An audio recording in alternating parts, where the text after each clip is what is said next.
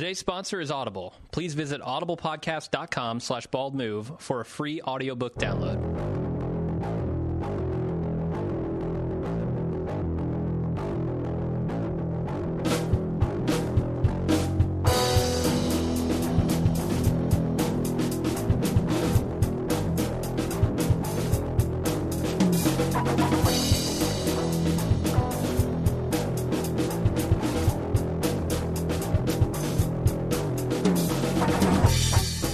Welcome to The Watching Dead, the officially unofficial podcast for The Walking Dead on AMC. I'm Jim. And I'm Aaron. And tonight we're talking about Season 5, Episode 1, the series season premiere, No Sanctuary. Oh, rebooting the series. Yeah, we all decided... All that continuity thought you knew about before. You guys were right about that governor shit. All that we just want to rinse our hands and start over. All that 13 episodes about the farm, gone. Season premiere, No Sanctuary. What we talked a lot about this in the Instant Cast already, so not going to rehash a lot of that stuff. Try to go through this fairly quickly, talk about other things that we didn't talk about, and get with the feedback, because I think the feedback is where we're really going to shine this week, thanks to you guys. Yeah, I forgot what it's like to get the fire hose. It's been since Game of Thrones since we've had a show of this popularity on. Yeah. And it just like the PSIs blew me back. Yeah, and apparently this brutal cuts from week 1. Brutal cuts. This was the biggest showing, the most watched show in the history of television on cable. Yes. How many people? 17.2 or 17.3 million. Wow. Yeah, massive. Broke all records. They expected to break the time shifted records as well, which makes sense because the last one was set in 2007 when time shifting wasn't really much of a thing. What was the last one? The time shifted record? I don't remember the show. Because, was it like Sopranos or something? No, it was some telecast of like a movie or something. Huh. It was High School Musical 2. Believe it or not. Yeah, back in 2007. Totally so this just crushed everything else that's been on TV, and they're expecting the time shifting to do the same. We'll see. Right. Time shifting record is like 22 million, something like that. Sure. So we'll see how it goes. Before we get into the recap, do you have anything to bring up? A couple things. This weekend is Walker Stalker Convention, the Walker Stalker Con. If you want to get tickets for that, you can go to walkerstalkercon.com. We gave away a couple sets of tickets last week, and the winners have been informed. But it's still chance. There's still tickets available. I think there's even VIP tickets available. So there is. It's a great way to meet and greet some of your fan favorite stars. Mm-hmm. I think a lot of like the Andrew Lincoln and Norman Reedus meet and greets have been sold out, but you can still get to their panel and see them there. Lots of cool opportunities. We're going to be on a panel at 6 p.m. The podcasting The Walking Dead. We're going to be joining the stage with the guys from The Talking Dead, from the Walker Stalker Con, from the Walking Dead cast, Jason and Karen. A couple other things. Walking Dead Girl's going to be there. Walking Dead Girl's going to be on there. So we're going to be doing that, and then immediately afterwards, we're going to be doing a meet and greet at, I think, either the Hotel Bar or the Hard Rock, which is right across the street. Mm-hmm. So if you want to know exactly when the AfterCon activities are happening, follow us on Facebook or Twitter, @BaldMove and Facebook.com/BaldMove, respectively. But no, yeah, feel free to come up and see our panel and come up and say hi. Yeah, that'd be cool. Go to walkerstalkercon.com if you want to get tickets. Also want to plug on the first official show, the book I wrote in the off-season. I've been talking about my secret project even late last year or early this year, whatever. I went back and watched all of season 1, and I wrote a Aaron-style review and recap of each episode and a survival guide for each episode. And you can get on Amazon. In fact, if you just go to book.baldmove.com, it'll take you right to the Amazon page. You can read a good chunk of it online for free. If you have Kindle Unlimited, you can read it for free anyway. It's got absolutely no DRM. It's shareable, which means if you buy it, you can let all of your friends with Kindles borrow it. I tried to make it as easy as possible. It's only $2.99, and I've gotten a couple reviews and ratings and some feedback, and everyone's wanting to know, are you going to do more seasons? Just depends on how many sell, because it took hundreds of hours of my time to get that together, to get the cover, to get it formatted, to get it edited, and I'm really proud of it. And if you guys, if enough people like it and buy it, then I will. And I can promise one thing: season 2 will be roughly twice as long because there's twice as many episodes. What you need to do is you need to get a bullhorn and go to Walking Dead and start reading. Go to the Walker Stalker Con, start reading your book out loud to everyone in the halls. Maybe wear a giant Sombrero book suit. Oh yeah, with the cover of your book printed on it. Sure, get I that think on that'd like really a sandwich placard and just be ringing a bell with a bullhorn. And then have someone run up and punch you and knock you out, and it'll go viral. So none of the guys in Walker Stalker Con know this, but I'm going to use all of my panel time to just read excerpts from the book. So, what do you think about Daryl and Carol's reunion, Aaron? Interesting question. Chapter 1, pilot. Book.baldmove.com. I'd love for you guys to at least try to free sample and love to know what you think. Definitely. All right, let's get into the recap, yeah? Yeah, it was directed by Greg Nicotero and written by Scott Gimple. I think you guys know who these guys are. Greg Nicotero has directed a couple episodes, and he's also the zombie wizard that comes up with all the makeup and prosthetic effects, makes the zombies look their gory best. And Scott Gimple's the showrunner. He's, I think, joined the writing stable in season 3. There was a coup that ousted Mazzara, and he took over. This is also the first time we've come into a third season with the showrunner intact. Yeah, congratulations, Scott Gimple. You've survived the Surviving gauntlet. the carnage. Yeah. You have escaped the terminus of showrunners. Yeah. Oh, did you also know something else happened last week? AMC just went ahead and renewed this show for season 6. So I heard. So When you're premiering to 17.2 million people, that's what you do. in a related note, Bald Move renews its podcasting coverage for The Walking Dead for a 6th season. Probably, yeah. Unless they really fuck up this season, I don't know. Like, they'd have to fuck it up worse than the end of season 3. It's hard to imagine. I can't imagine How? I mean, I can definitely imagine a place where we stop covering the series.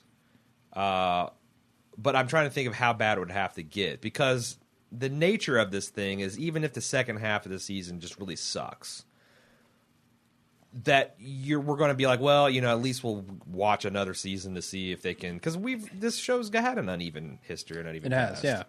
So I'm trying to think of how bad it would be. It would have to get to the point where we're too busy. Like, we're just busy enough to where we can consider dropping it, and it's gotten really bad, but Yeah. I don't see it going that way. Honestly, I'm really hoping they keep up the awesome... We were right on they've done the in this edge with episode. season 4 because we hated the way season 3 ended. We had it, but they threw us a bone. There's a new showrunner, and we really like Gimple because he wrote one of the best episodes of this 3rd season. So there was a little glimmer of hope there. Yeah. But we'll see. All right, so we start off not now, but then with Gareth and company, Mary included in the train car. Says we're trying to do something good there. You're kind of not supposed to know what the hell is going on here currently until we get to now, where we see the people who are currently locked in the train car, our group, constructing weapons from clothing and different train car parts, and they're telling stories kind of how they got to where they are now. Yeah, and I'm confused because like the Bob voiceover sounded like it might have been because that Bob talking to the people, like so the way this thing works, because they talk about it being like a public face and a public mode. I feel like that they take people in and they give them interviews. As if like, hey, we're just taking your weapons temporarily, and we'll interview you, and then they shuffle them into the boxcar. Yeah. Rick and companies fucked that up by noticing the poncho and the other stuff. So not how they wanted to do it. I felt like Bob's voiceover might have come from that interview, because Elsa was kind of a non sequitur, but then Daryl's voiceover seemed to come from just him sharing current events because he was talking to Maggie about Beth, and I don't know, but it was kind of unclear who was talking about what and when. Sure. Which I don't really. That's fine. It gave you a gist of like everybody catching up with each other. Sure. Right. So the plan here is to take out the people who let them out of the car when they open the door. Instead, they get gassed from above. We're not expecting that. And Rick manages to gouge a guy on the way out. He did. In the face. Got tagged him. Yeah, so he got to use his belt buckle for something one time. So I thought that was a pretty cool subversion.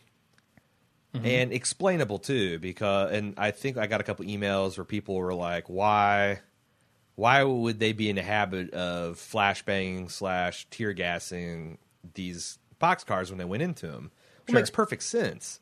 This is a people who freed themselves from a boxcar, probably in similar fashion. Yeah.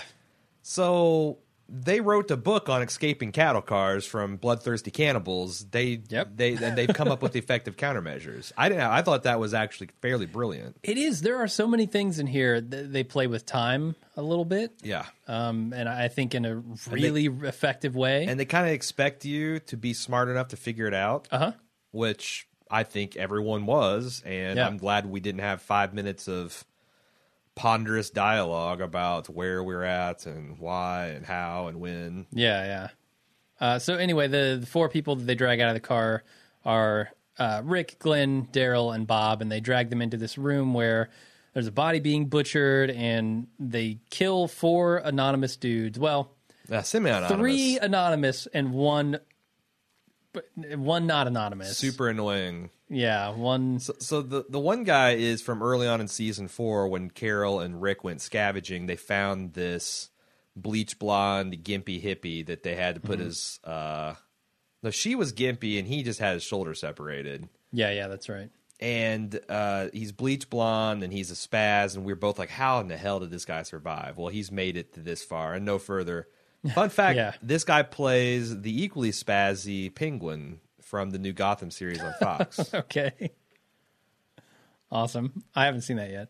No, I've seen the first 3 episodes. I haven't seen the latest, and it's pretty good. And of course, our buddies Eric, Jesse, and Levi are holding it down in Gotham Blotter on the Bald Move Network, if you care to check that out. Did you notice? Yeah. I talked about in Instant Cast how they were blurring out the body of the guy they were carving up. That number one, that turns out that was the Alex guy who was the friendly guy trying to show him around Terminus last season. He ended up got shot in the head in the showdown. Okay. So they eat their own if they have to. But did you notice that they were kind of sluicing his wounds with a chemical? Almost looked like a bottle of bleach. Yeah, I don't know what that's about.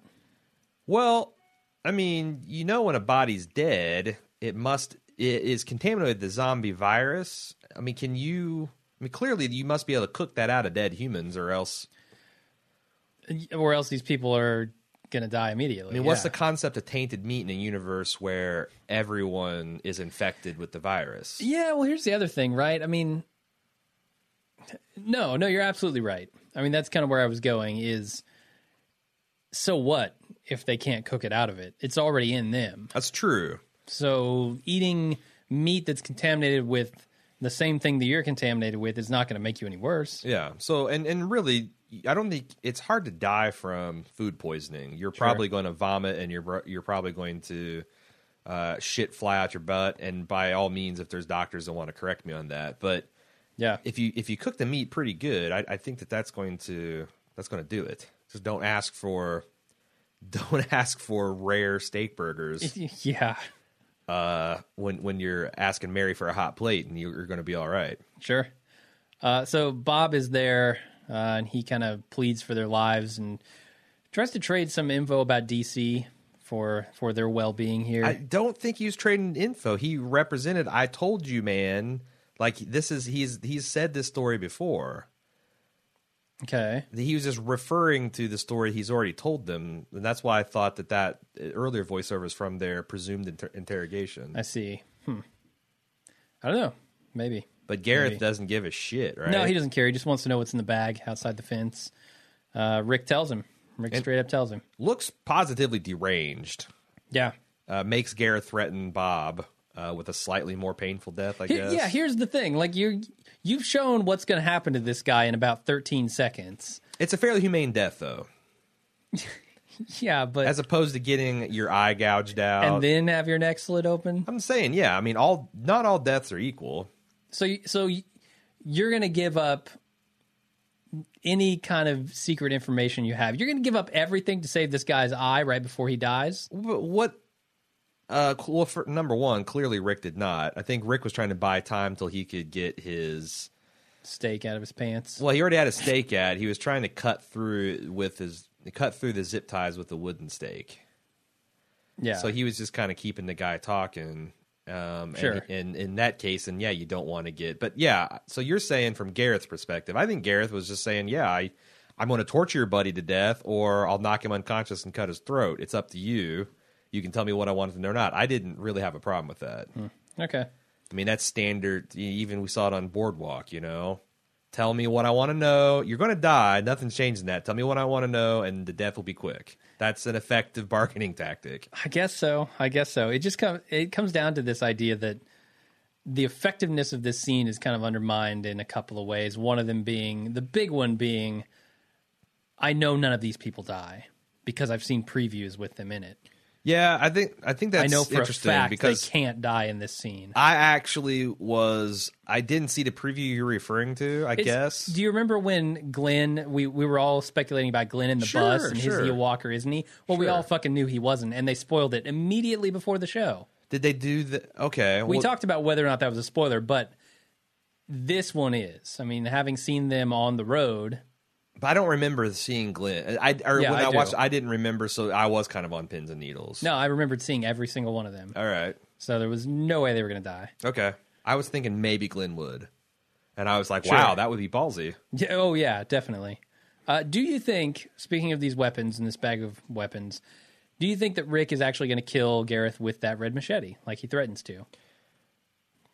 Any chance that it comes full circle near the end of this half season and boom, red machete to the head? Yes, I kind of think so. And I don't... Okay. If they handle that right... I mean, that's one of those things where it could be extremely hokey. We need Machete Watch. Like, I feel like they don't want you to do Machete Watch. They want you to forget about Machete, and then halfway through season 6, someone says, "Look what I found." It's Chekhov's machete. Yeah. No, I think that they. I mean, it depends on. It could be super hokey, or it could be like badass, like Babe Ruth calling a shot. Yes, and it's entirely how they handle it. But Rick's got the machete back in his possession now. They went and got the stash. So, yep. I like the details about the Terminus life, where he's like, okay, we can get messy for now, but we need to get all this wrapped up and cleaned up because we got to get the dryers out and put on the public face. What the hell's the dryers? They're aging the meat, aren't they? Oh, that's like actually that's those hanging corpses. I think they have dryers in that room. Making Rick jerky. Yeah, it did look a little disturbing. Yeah, disturbing. It looked a little dried out. So they also have a lot of systems in place here. They're keeping track of inventory down to the bullet. How many bullets are using in the herding exercises? Yeah, because that's another thing I don't think that is immediately obvious. Like we talked about is. That whole herding and putting into the boxcar and then coming to get him out of boxcar might have taken place in as little as an hour. It seems like it. Yeah. Given the timeline in this episode. Right. We know that Tyrese and Carol hear the gunshots of them being herded into the A train. Sure. And then the Terminus folk are going out and planning to set fireworks away from the facility because they know that stuff draws walkers. And then this will draw them away. So yeah, I feel like and that's another thing. They're extremely efficient at the way they are fleecing their visitors. Sure. It kind of works as a commentary on industrial farming. Okay. I mean, I got the real strong impression when we were watching those people getting butchered that was a little. I mean, you could almost see a PETA logo in the corner. And the comments about, you could be the butcher or the cattle. Sure. Throughout this episode. Sure. Let's talk a little bit about the Walking Dead intro. The updated intro. Mm-hmm. Where they play the theme song. There are, everybody's name is here credited, and there are scenes being shown behind the names. Rick's scene, he's the first one. He gets a bag of guns. The bag of guns that we've seen. Eat a bag of guns. Eat a bag of guns. Norman Reedus gets what I think is probably the coolest of all, fittingly. It's his name over his winged vest being shot through the wheel of a motorcycle, like through the spoked wheel of a motorcycle. Okay. It's pretty cool. Yeah. Like, because that just sums up Daryl, right? Sure. Badass leather vest, motorcycle riding. Although I think if they got the crossbow in there, it would have been... I think the white power triumph is gone now. I think so, yeah. That's been lost in all the bullshit and confusion from the prison. After the prison, it was gone. Right. You got Stephen Yeun with a pocket watch over his name. The keys to Maggie's vagina, as we've referred to it before. Apparently, yeah. Speaking of Maggie, Lauren Cohan is over burning paper that turns into either the Terminus map or just a map of Georgia. I can't tell exactly. Then Chandler Riggs... Have they marked all the snowmobile dealerships? They did, okay, yeah. There's one tiny little dot. That's handy. Near the border, yeah. So Chandler Riggs is over this building that says "Away with You" written in blood. Don't know what that means. Like, stop me if you think any of this actually means anything. Who was it over that? Chandler Riggs. Oh, okay, because that building was from last season, right? That was one of the mini buildings they walked past that had crazy shit written on it. Yeah, I think so. Okay. A lot of this stuff is from previous seasons or this season. You get Denai Guerrera with kind of a lattice work of wooden rafters out in a yard near a building. So she's going to do an outdoor barbecue at some point. I think so, yeah. All right. Melissa McBride over the knife with the knuckles, the brass knuckle knife. She's rocking this episode. Yeah, and that's in the woods, and they do kind of a zoom focus thing on the knife. Michael Kulitz is over a twig grave marker with baby booties on it, like we saw in the Grove. Oh, he's going to kill Holly. All right. Sure. Yeah, not Holly. He's going to show. cross over to another series. Quantum jumps, the quantum leap style. My God, I can't get anything right. No, Judith. Well, baby ass cooker. Yes. Yeah, definitely Abraham is going to kill her. You know, that classic series, Quantum Jump. Yes. No, that was a good one. Mm-hmm. Emily Kenny and Chad Coleman. Now we're getting to the bottom of the barrel here where they don't even bother to separate the names. Hey, fuck you. Chad Coleman is at the top of your barrel. I don't know I'm what barrel not the you're one looking who at. combined him with another name. I don't know what barrel you're looking at, buddy. The one that comes barreling through the door and body slams you. The barrel chest. And it's just kind of like a darkened, run-down looking hallway. It's nothing too fancy. Then you got a bunch of melted candles and a bloody axe and, Walking Dead stuff, maps and all that type of shit. Broken down houses. Is Lawrence Gilliard Jr. not credited? As in part of the main cast? I didn't see it. Because then you get into like executive producers over all this Sasha? other stuff. Ooh, that's interesting. Yeah, Sasha doesn't get a credit. A lot of people not getting credits. Does that say anything about their status in the show? I don't really know. I thought that they had to, if you're part of the, I mean, that's, I feel like, and I've only learned this by reading professional critics. I do not have any inside information, but I feel like that where you're mentioned in the credits is all about your pay and your contract negotiation and an ego thing. Maybe they're saving it also if you're not credited, that you could be a guest star, and that they're trying to get some of these guys into a guest star spot so that they can get some Emmy love. I don't know. Okay. But it also kind of scarily implies that maybe Bob Angelo is on his way out. Could be. He's going to drink himself to death. All right. Let's get back to the show.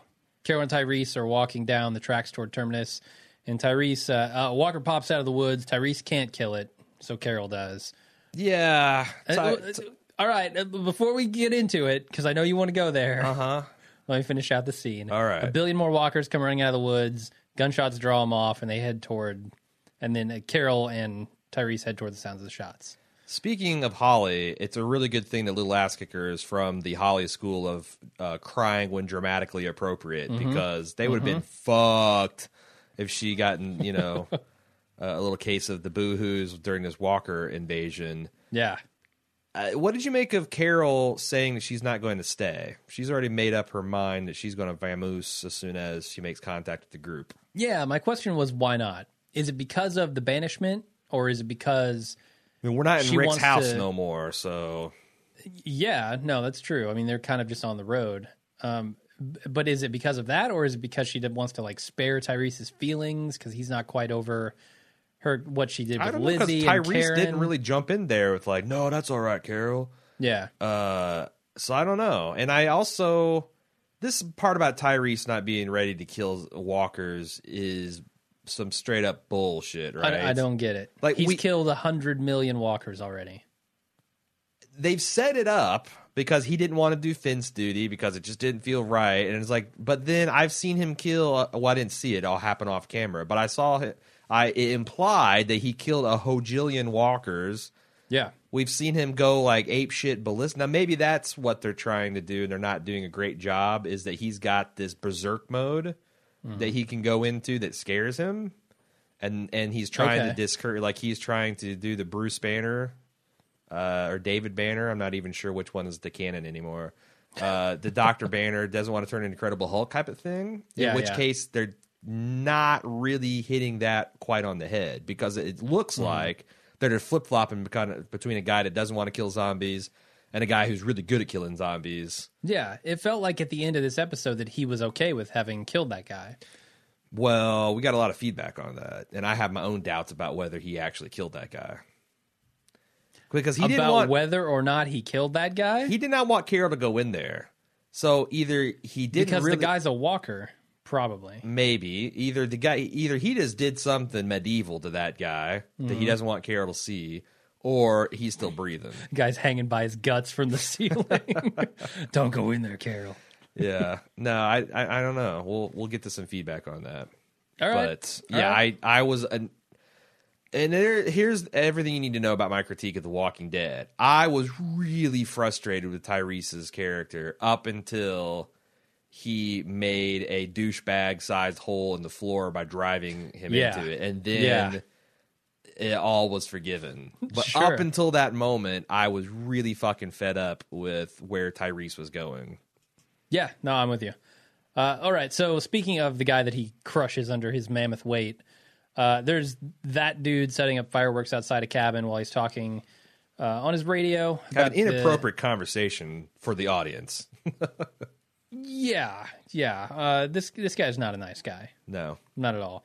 He's talking about the chick with the sword and the kid. And Carol and Tyrese sneak up and wants take him the hostage. kid's hat after we bleed him out. What? He said, I want the kid's hat after we bleed him out. So he's got dibs on the farming hat. Sure. Or the anti-farming hat. I think he's got a hat collection. Like the apocalyptic hat collection. Sure.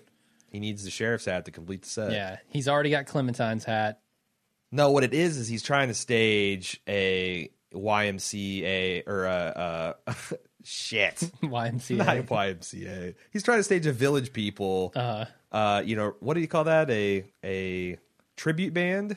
Okay. And he's got the Indian costume.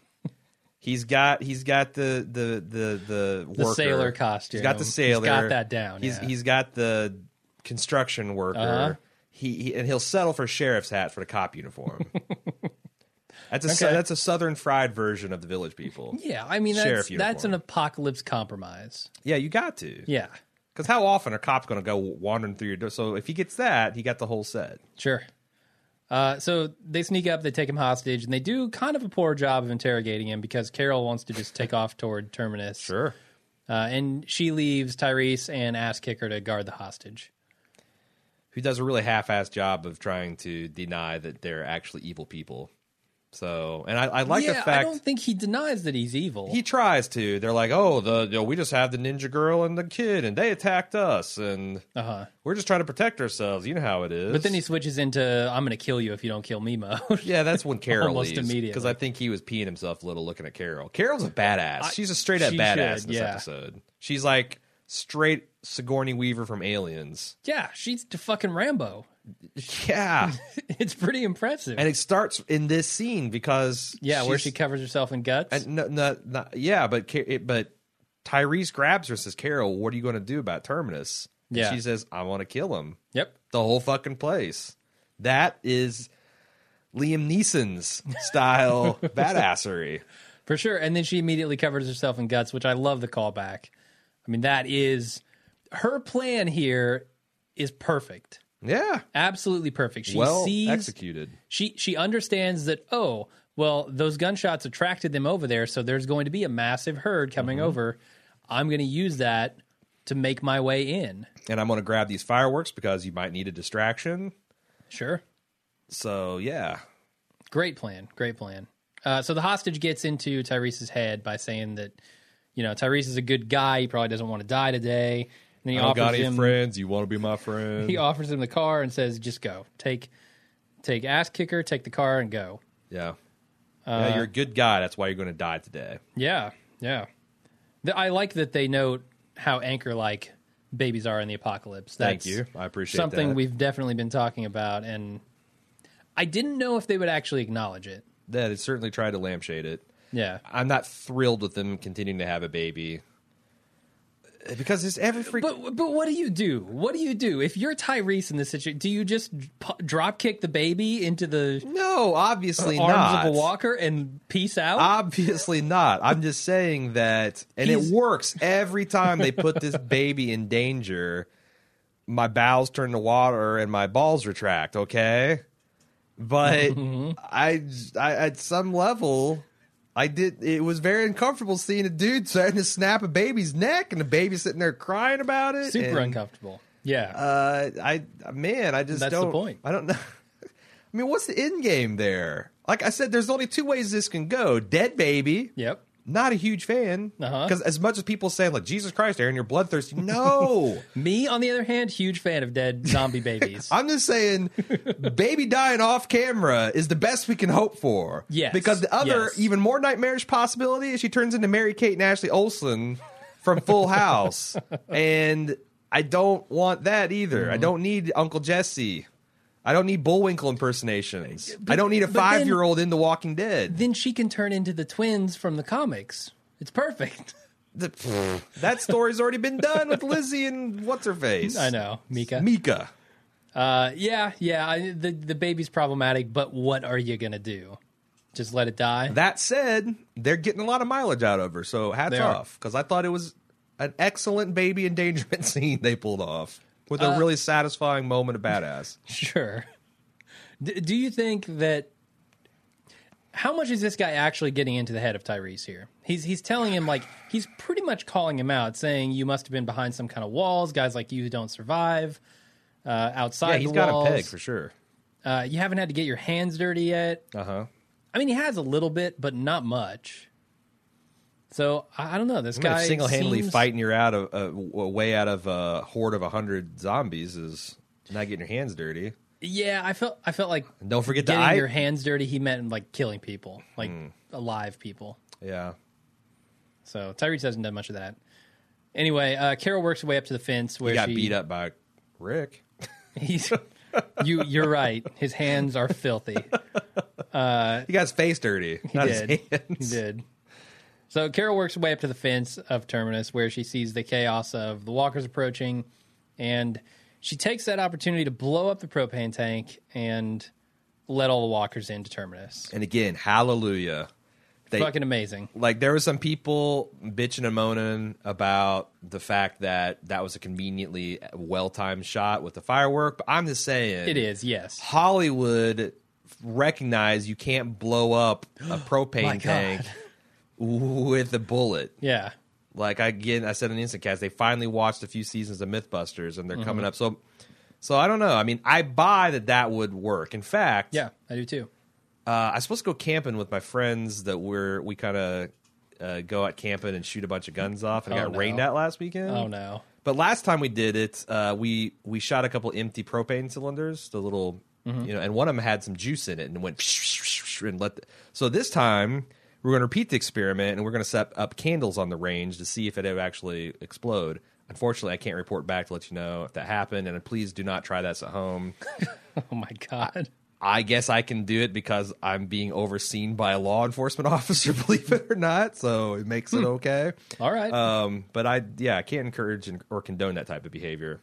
Cool. But if I get to do it, I'll let you know. All right. Whether a firework would do it. Maybe set up a camera. There you go. Maybe set up a camera. We're at the high all speed. I'm saying. We're at the high speed. Oh yeah. Another Patreon 1,200 frames hit. per second. Let's do it. Anyway, I love the Bottle Rocket RPG here. It was fucking awesome. Oh yeah. And the zombie explosion, again, the only thing I could wish is that I didn't see it in the previews, because that was just fucking awesome. The bodies flying up, like so much shrapnel. It's great. It's great. So we go back to the cabin where Tyrese and Hat Guy hear an explosion. And the guy says that Tyrese and Judith are going to die again. Again, he's with the dying because you're a nice guy sort of thing. Mm-hmm. This cabin, man, this scene is where I noticed this cabin is constructed mostly out of cardboard. Like, you shoot off a firework in the wrong direction, this whole thing goes up. I think it's supposed to be insulation. Okay. All right. Because it was all, the outside was quite a bit woody, more woody. This was just. It was, yeah. Yeah, I feel like, the harsh Georgia winter, some guy was holed up there in his little hunting cabin, and, he was just trying to insulate with cardboard. Sure. And then we go back to Terminus, and everyone is panicking as the flaming walkers invade. Carol uses that opportunity to mask herself inside the pack of walkers. Oh, the flaming dead. Oh, man. The guy who gets his face eaten off by this flaming walker is incredible. Yeah. Yeah, that's a nightmare scenario, right? Yeah, no, it's... And then, like I said, Instant Cast, I love the symmetry between... You've got people eating dead people, people cooking and eating dead people, with dead people being cooked and eating live people. It's just great. It's amazing. What must that smell like? Burning flesh, rotting corpses coming at you, on and fire, burning flesh, and all the human hair. I know mixed together, and human hair is terrible. Yeah. I guess any kind of hair. I've not made it a habit to burn a lot of hair, but I've singed myself in my various experiments, and it smells pretty bad. Really, the guy who shoots holes in propane tanks with candles, has singed himself. Haven't done that yet, but I have done some other crazy stuff. Okay. How about I gotta say, Idiot Survivor of the Week? I'm gonna go ahead and call it. That guy. The turtle guy. Turtle man, yep. The man whose zombie avoidance strategy is to sit on your ass and alternately scoot without actually moving your hands and legs. It's like he was a turtle flipped over onto his back.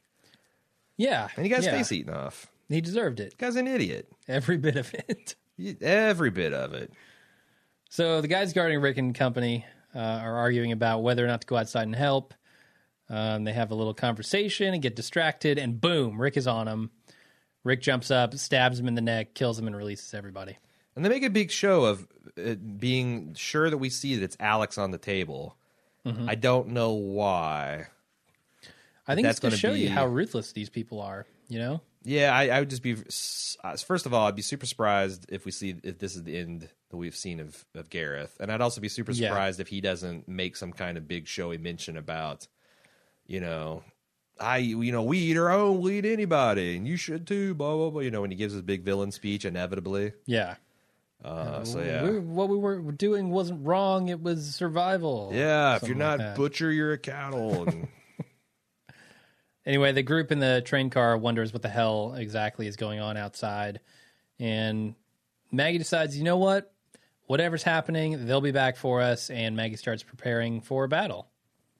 And Eugene is thinking about how he might compromise the door with a shell. Yeah. What shell? I'm thinking seashell. Like, I don't know why they would leave him with shells for shotguns. It's not. It's a tube of lipstick. They're just telling him it's a shotgun shell. Maggie pulled it out of her purse. Right. I don't know why they left Maggie with her purse, but they did. Carol breaks off from the walkers and starts killing Terminus people. Oh, and they're just feeble zombie. There's this one woman who's being eaten by 3 zombies. Mm-hmm. If someone tries to tickle me, I put up more of a fight than that. If someone's trying to root around in my insides, I guarantee I'd be throwing bows. I'd be, getting my knees involved. I'd be wiggling.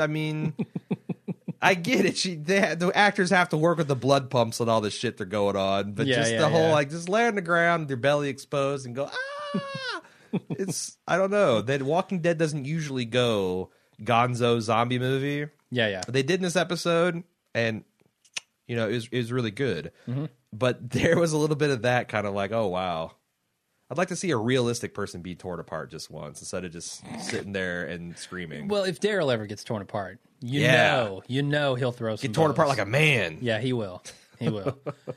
Anyway, on their way out, the guys come across A man with salon quality hair. they come across that. Weapons and a full room of butchered human corpses hanging out to dry. Some pretty horrific shit in this room. And this is where Rick announces his zero tolerance for this bullshit. Yeah. It's like, this is the room he made up. Yeah, I'm going to kill every one of these people. It's not, every one of them going to die. They don't deserve to live. And I think he's right. Anyway, Glenn is not really on board with that plan quite. So he's like, we need to let those people out of that train car over there. He doesn't want to become the type of people who don't help others. Yeah, and this is... Glenn kind of is a Dale-esque emotional gadfly of the group because he was the one in season 1 after the camp gets ravaged by the walkers. He's the one like, we don't burn our dead, we bury them, and made a big point even though that was stupid. Yeah. So yeah, this isn't totally out of his character. He hasn't been broken yet. Sure. So they go bust him out of the train car, and he is a raving lunatic. Facial tattoos. Yeah. Screaming, we're the same, we're the same. Yeah, what do you think he meant by we're the same? Well, if I care to spoil the end of the episode, we find out in a later flashback that this guy is the guy that is grabbing people out of the stock car and gang raping them, and maybe they're eaten. We don't know they're cannibals, but I think him getting out is him just making that point that now the Terminus people that were the good guys broke out and they're the same as exactly. And I think they deliberately kept him alive for a long time as a way to torment him because his hair is super long, his beard's super long, and he's a raving maniac. They've been having their fun with him, it seems like. Yeah, seems like it. Pretty dark. So Carol then finds a room full of goodies, which include an inordinate amount of stuffed animals. Yeah. An entire table in a room dedicated to stuffed animals. The stuffed animals is just horrific because it implies how many children that they've killed and eaten. Mm-hmm. These people are just, they're all gone psychotic. For sure. She also finds Rick's watch and Daryl's crossbow. Doesn't give a shit about finding Michonne's katana, though. Well, I mean, what is she supposed to do? Treat it like it's Goodwill on red tag for day or whatever? I mean, yeah. She's got shit to do, man. But she takes the time. My point is, she takes the time to oogle this watch and go, I remember this watch. This was the watch that Rick gave me right before he sent me off. Yeah, And no. then she delicately picks up his crossbow. I can't defend that behavior. All right, you got me. Come on, man. Anyway, the Terminus people go by as Rick and company are hiding behind some boxes, and they jump out, and in awesome badass fashion, Rick guns them down. I thought this was one of the cooler scenes. Yeah. And it's classic. Rick just being a badass. It's classic Counter-Strike strategy. We talked about that when we were watching in real time. I'm like, that's, when you're in dust and you're behind the crate, you don't shoot the first counter-terrorist you see. No, you wait till the whole damn team goes by, and then you start picking them off. And I was like, someone did it right. Also, the contrast in styles between the Terminus folk just shooting from the hip, being dumbasses, not really having a lot of effect, and Rick, has a gun, looking down the sights. He's actually using it. Yeah. I thought that was pretty awesome. And Judd B., he wrote at length about how much that annoyed him, being a former Marine. And I'm on your side, Judd. Also, the fact that you don't shoot from the hip. I mean, really, Rick kind of maybe could have shot from the hip. He was in close range. These are people he's shooting at. True. Whereas when you're shooting at walkers, you got to hit them in the head. So you need to be looking down the sights. I was slightly annoyed that Rick was using burst fire mode at the end. Okay. Because he was aiming at one zombie at a time and using 3 to 5 bullets to do what one would have done as well. Yeah. So, and zombies don't give a shit about suppressive fire or anything like that. So maybe I'm not going to get too much on him. Maybe he was using that because he was also engaging humans too. Yeah. So, could be. And switching back and forth would have been tedious. Right. But no, I like that. And then they all end up dying screaming by bullets or teeth because Rick just shot. I mean, it didn't instantly kill them. Yeah. So a lot of the zombies came in and start chowing down on them. There's a lot of people getting eaten alive in this episode. That's what you want. It's what you want in a zombie show. So Carol finds the candle room. The Room of Remembrance. And she's spotted by Mary. And then they fight. Carol wins, of course. Sure. And then Mary gives her like a Terminus history, I guess. Like a little education here on Terminus. The signs were real. Before Carol shoots her in the leg and lets the zombies eat her guts out. I really love how Carol walks out of this scene. Sure. Like she knows exactly what's going to happen. She opens the door, she stares one in the face, lets it go by. Yeah, I'm a walker just walks like up behind you, him, buddy. That's awesome. I think that also, I'll wait because there's some feedback on that, so I'll wait. Well, I was going to bring up Mary's story here. Okay. I mean, we kind of talked about it up front, so I won't talk about it too much. But the specifics are, this was a sanctuary at some point. Sure. According to Mary, anyway. They got out of the train car when they were held in there, and they took it back. They took Terminus back. And then they heard a message saying, you're the butcher or you're the cattle, essentially.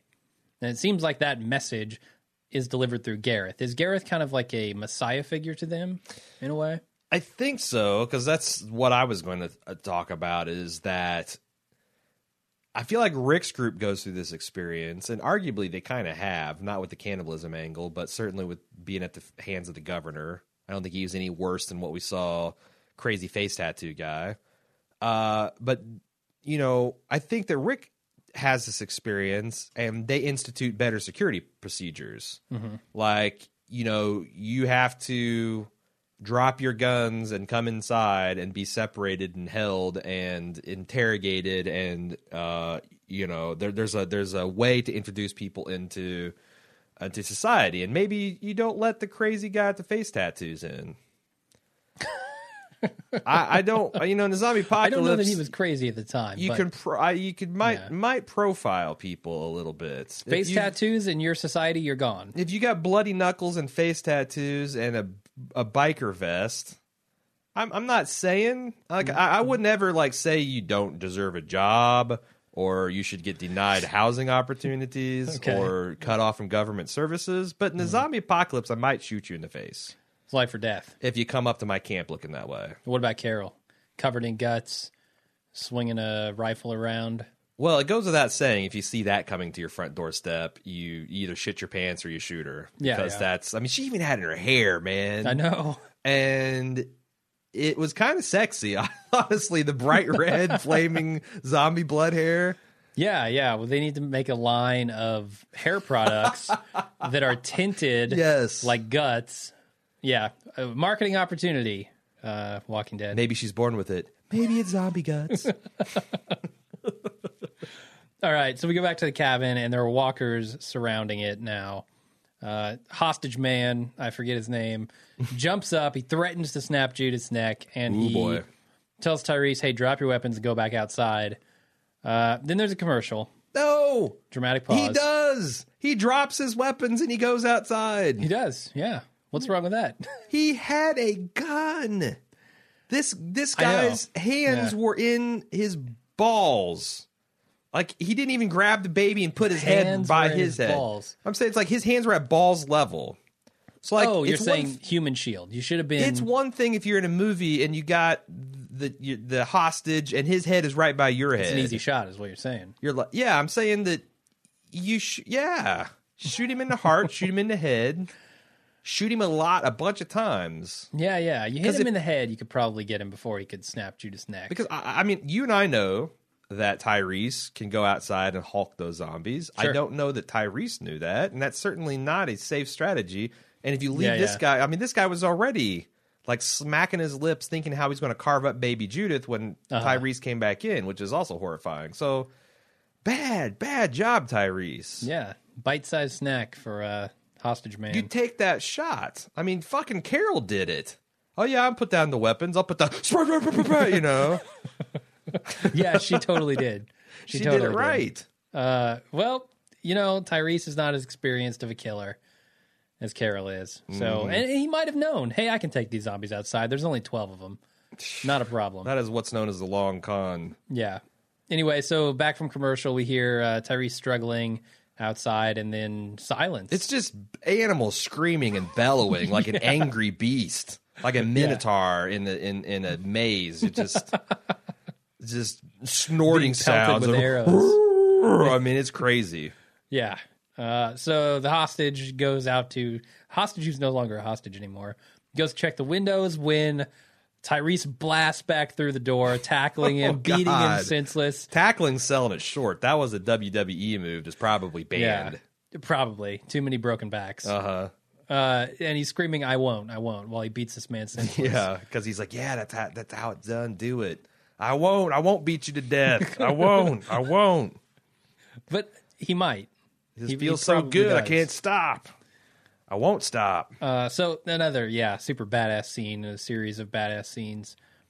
Then we go back to Sasha in the train car, and she's asking Eugene what the cure is. She wants to actually know. Like, eminently sensible. I feel like in the off season, the writers said, okay, we need to step back and say the audience is clamoring for at least someone to ask a fucking question. Yeah. Demand an answer. Right. And that's exactly what Sasha does. Bravo, Sasha. Unfortunately, we don't really get an answer. Sure. We get the answer is too complicated for you to understand, so don't ask again. Which, well played by him. And it's probably true. Because he said enough technobabble and bullshit that it probably sounded good to the civilians. And honestly... It sounded good to me. I don't know where I'm at with... it's one of those things where I know what happens in the comics, but they've done enough things different that I have no faith that they'll hold to how it went down in the comics. Mm-hmm. So them going down like it went in the comics would be just as surprising as if they didn't. Sure. And I felt like this scene is great at, is he full of bullshit? Is he not? I don't know. Yeah, and regardless, I mean, I kind of bought his explanation, but at the same time, I love to hate Eugene, and I don't really know why. That's the thing. Eugene's not hateable like some people on this show have been. Yeah. It is. It's fun to hate him. Mm-hmm. I think they intend you to think he's an insufferable ass. Yeah. He makes an Xbox reference here. What? Oh, when he gets red ringed? Yeah. Mm-hmm. I thought that was kind of cool. It's another gamer reference. Yeah, and it kind of shows maybe a little more of his backstory. Like, anybody who's going to make that reference is enough into gaming that they're probably he did that last season where he's like, I've stormed the beaches of Normandy. I've blown up the Death Star on no less than 3 occasions. True. So we already knew that about I him. have personally saved Middle Earth from the forces of darkness led by Sauron, the betrayer. Yeah, I know. I thought that was really... I'd like to see them work in more references. Yeah, they probably At some will. point, Glenn, who I assume is a StarCraft champion, be like, bitch, please. Right. I'm the military genius of this group that we've forgotten about since season 2. I'm tired of this bullshit. I played 3DS every day on my pizza route. Come on.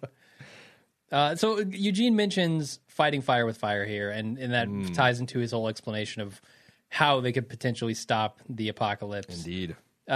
I felt like it also tied into some of our other characters this episode, especially with Mary and Terminus and that story, like how they had to kind of become these horrible things to fight survive. Butchers with butchery. Yeah, and even Tyrese a little bit with this hostage. Yeah. I don't know that he feels like he is doing that, but I think that's kind of what he does. Like it's almost an us or them sort of thing in the fire versus fire. It'd been super interesting if he'd done the stereotypical Hollywood tough guy, the James Bond move of like, kill her, she means nothing to me. I've been saying we should leave her behind for months. Do it. It's just a favor. Then blood will be on my hands, and I'll beat you to death with my bare hands. Yeah, I don't. That would be really funny. Sure, it's a good way to get rid of a unwanted baby, I guess. Do it. She's nothing to me. So then they're talking about all this when Rick just busts into the train car, opens the door, and everyone runs out. And they kill a bunch of walkers on the way to the fence, and they hop over. I thought it was awesome that this is the exact hellscape that Eugene is describing when Rick opens this door. Yes. Hails of gunfire, smoke, fire, walkers. The man's a prophet. It's a fucking nightmare out there. I'm just glad Rick was the one to open that door instead of Gareth, let's say. Also, I gotta say, I keep thinking how they're going to top themselves zombie death wise. Ooh, But they got like guys' heads flopping at an angle. Yeah. Daryl shoved a pipe through a guy's head, and it was very convincing.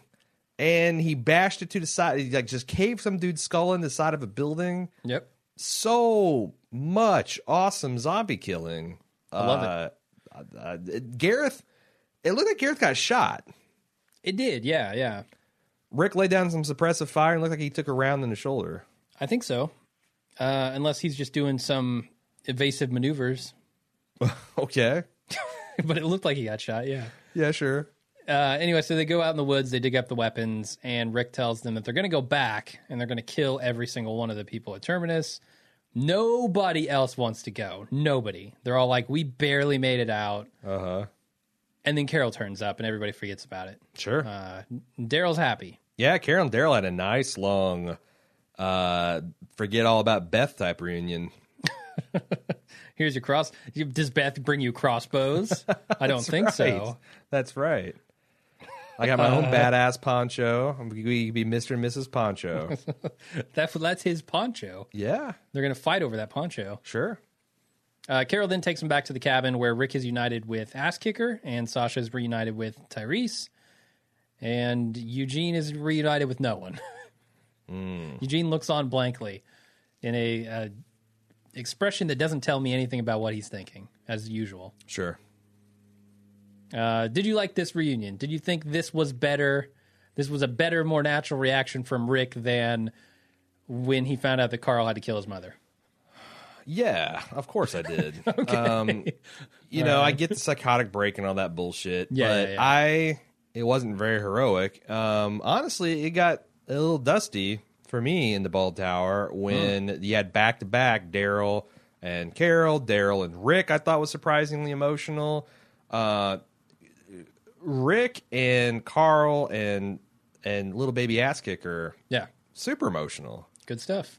It did pay off. Sure. So I don't know. I want to take back my criticisms of the bloody baby seat, but it did allow this moment to happen. Yeah, I don't know. The blood on the baby seat was the only problem I had with it. No, I just thought it was, again, how many times are they going to exploit the baby, the missing baby, to be... and he kind of like the same thing in Tyrese. How many times are they going to jerk us around with his, is he or isn't he a badass? Sure. How many times is he going to kill a shitload of zombies off screen before it gets to be parody? Maybe the show will find out. It's like at the end of the show, they're all holed up in one cabin, last stand style, and Tyrese just goes outside and eliminates the herd. Yeah, he is Single-handedly. He is the asymmetric warfare. Just unleash Tyrese on North America. Within 6 months, it'll be zombie free. Yep. Give him a hammer and forget about it. Yep. Speaking of Tyrese, he then explains to Carol that he had to kill the hostage, and what's more... But don't go in there. I could. Don't go in there. That was a significant part, right? Yeah. I could. Yeah. So something in him has changed. He is now able to kill again. I want to say it's because of the reason that he had to kill there, to save Judith. Like, that's why he's going to kill from now on. Not kill just to kill, but kill in the effort of preserving survivors. Innocent life, yeah. Which is a slippery slope. Whatever. To some degree. I don't, Tyrese is the season 6 Gareth. I just saw something that, like, I forget what it was. Maybe it was, I was reading a thread on Boardwalk Empire, and someone said, murdering a bad person is just as bad as murdering a good person. I'm like, it's not entirely fact, true. It's not. No. It's not. You kill a bad... Killing Hitler is just as bad as killing baby Judith? Right. Tell me that you believe that. And then tell me that then you throw in that. self-defense or stuff like that. I mean, come on. That's a very naive, stupid way to look at the world. Yeah, it's not black and white. Sorry. Yeah. Sorry. So. Okay.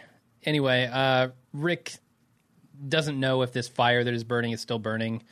Carol says, yeah, definitely still burning because Definitely, the smoke is black. And we don't want to go back there. Yeah, which I thought, that's a cool callback to last season with Lizzie. With the still. Yeah. And then, if it turns white, then we elect a new pope. But I think that, why do you think Rick gave up his revenge fantasy. His revenge fantasy. Yeah, he I think wanted to everyone go- shot it down. Yeah. He's the first time that he just wasn't able to nut up and lead everybody. Yeah. It's a Glenmocracy, not a dictatorship. Undermined the dictatorship of the Glenmocracy. Uh-huh. All right, I like it. Anyway, they walked back down the train tracks from Terminus where And this Rick modifies the sign to say no sanctuary. this is now a big group of survivors. If you'd asked me, I said, there's probably 12 of them. But there's a lot of people in this group now. This is a sizable Bunch of them. force Yeah. with, Abe. Oh, what did you think about Abraham and Rosalita? Or Rosita? Rosita? Yeah. What do you think about them whispering, do we tell him yet? No, not yet. I have so many questions about that. We got a little bit of feedback on it, too. I feel like they don't want the rest of this group coming with them to DC for some reason. Or that Eugene is not actually see- telling them the truth. Also, I don't think Rick knows about Eugene. Why would he? Yeah, you're right. He was pulled out. So in the timeline of this episode, it seems like they were in that car maybe an hour, right? Like they put them in that train car.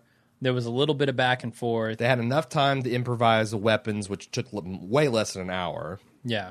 And then they were pulled out of the train car and And we don't gagged. know how. That's the other thing. We have no idea how far away the shack was from Yeah. Terminus, but it's probably not that far. Although a guy took a car out, so maybe it is a couple miles. But Maybe.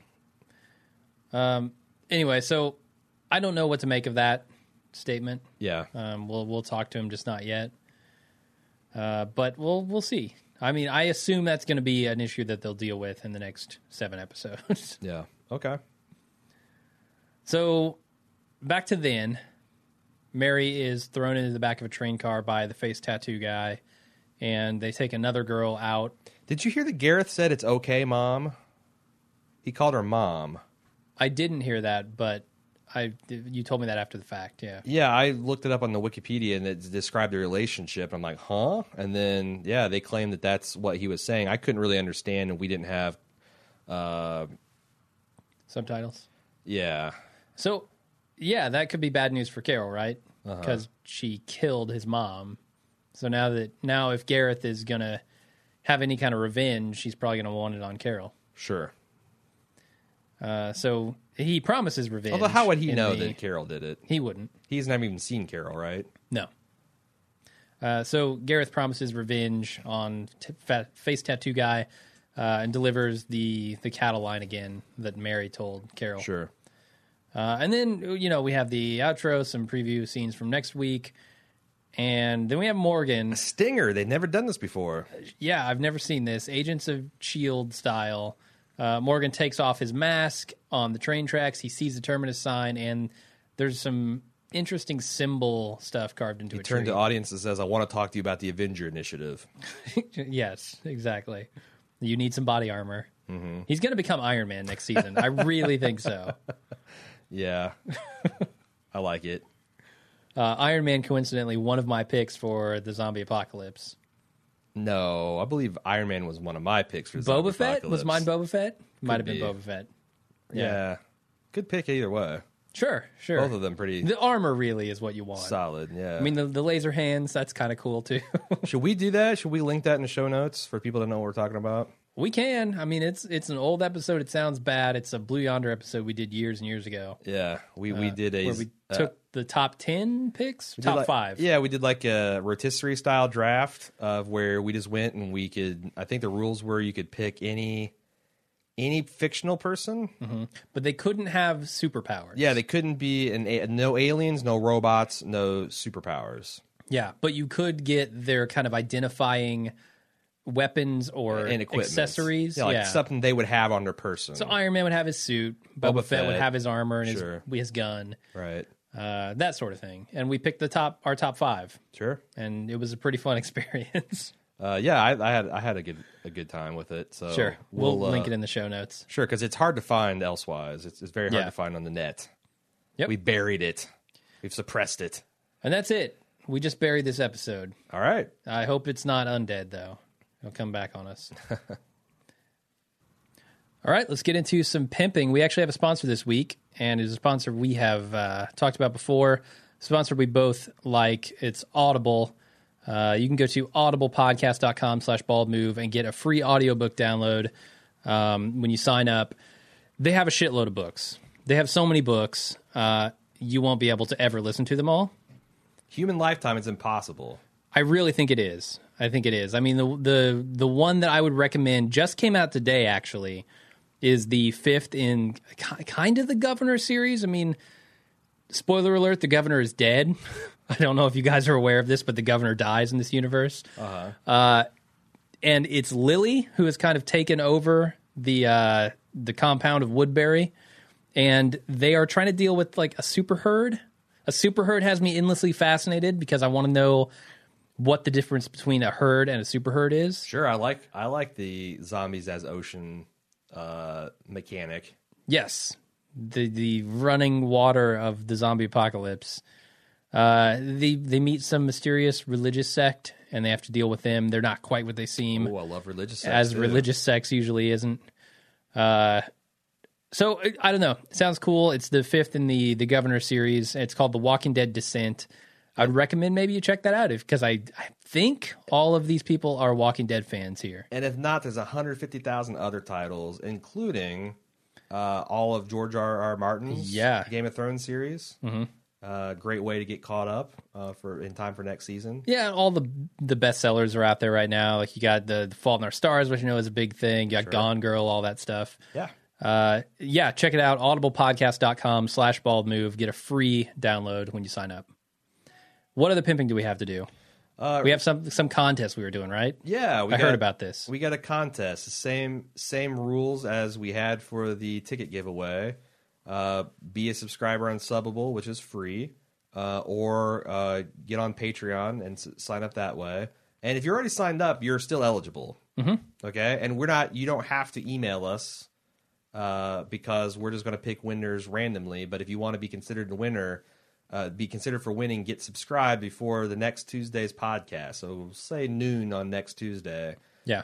You're going to win your choice of Blu-ray or DVD editions of Season 4 of The Walking Dead. Yep. You're going to win. Which is loaded with the cool behind-the-scene features. And also, yeah, he drops the F-bomb in that. Does he? Yep.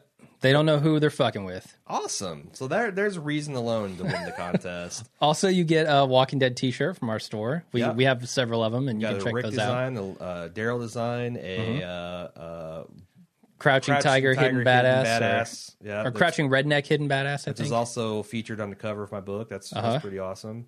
You also get what is it?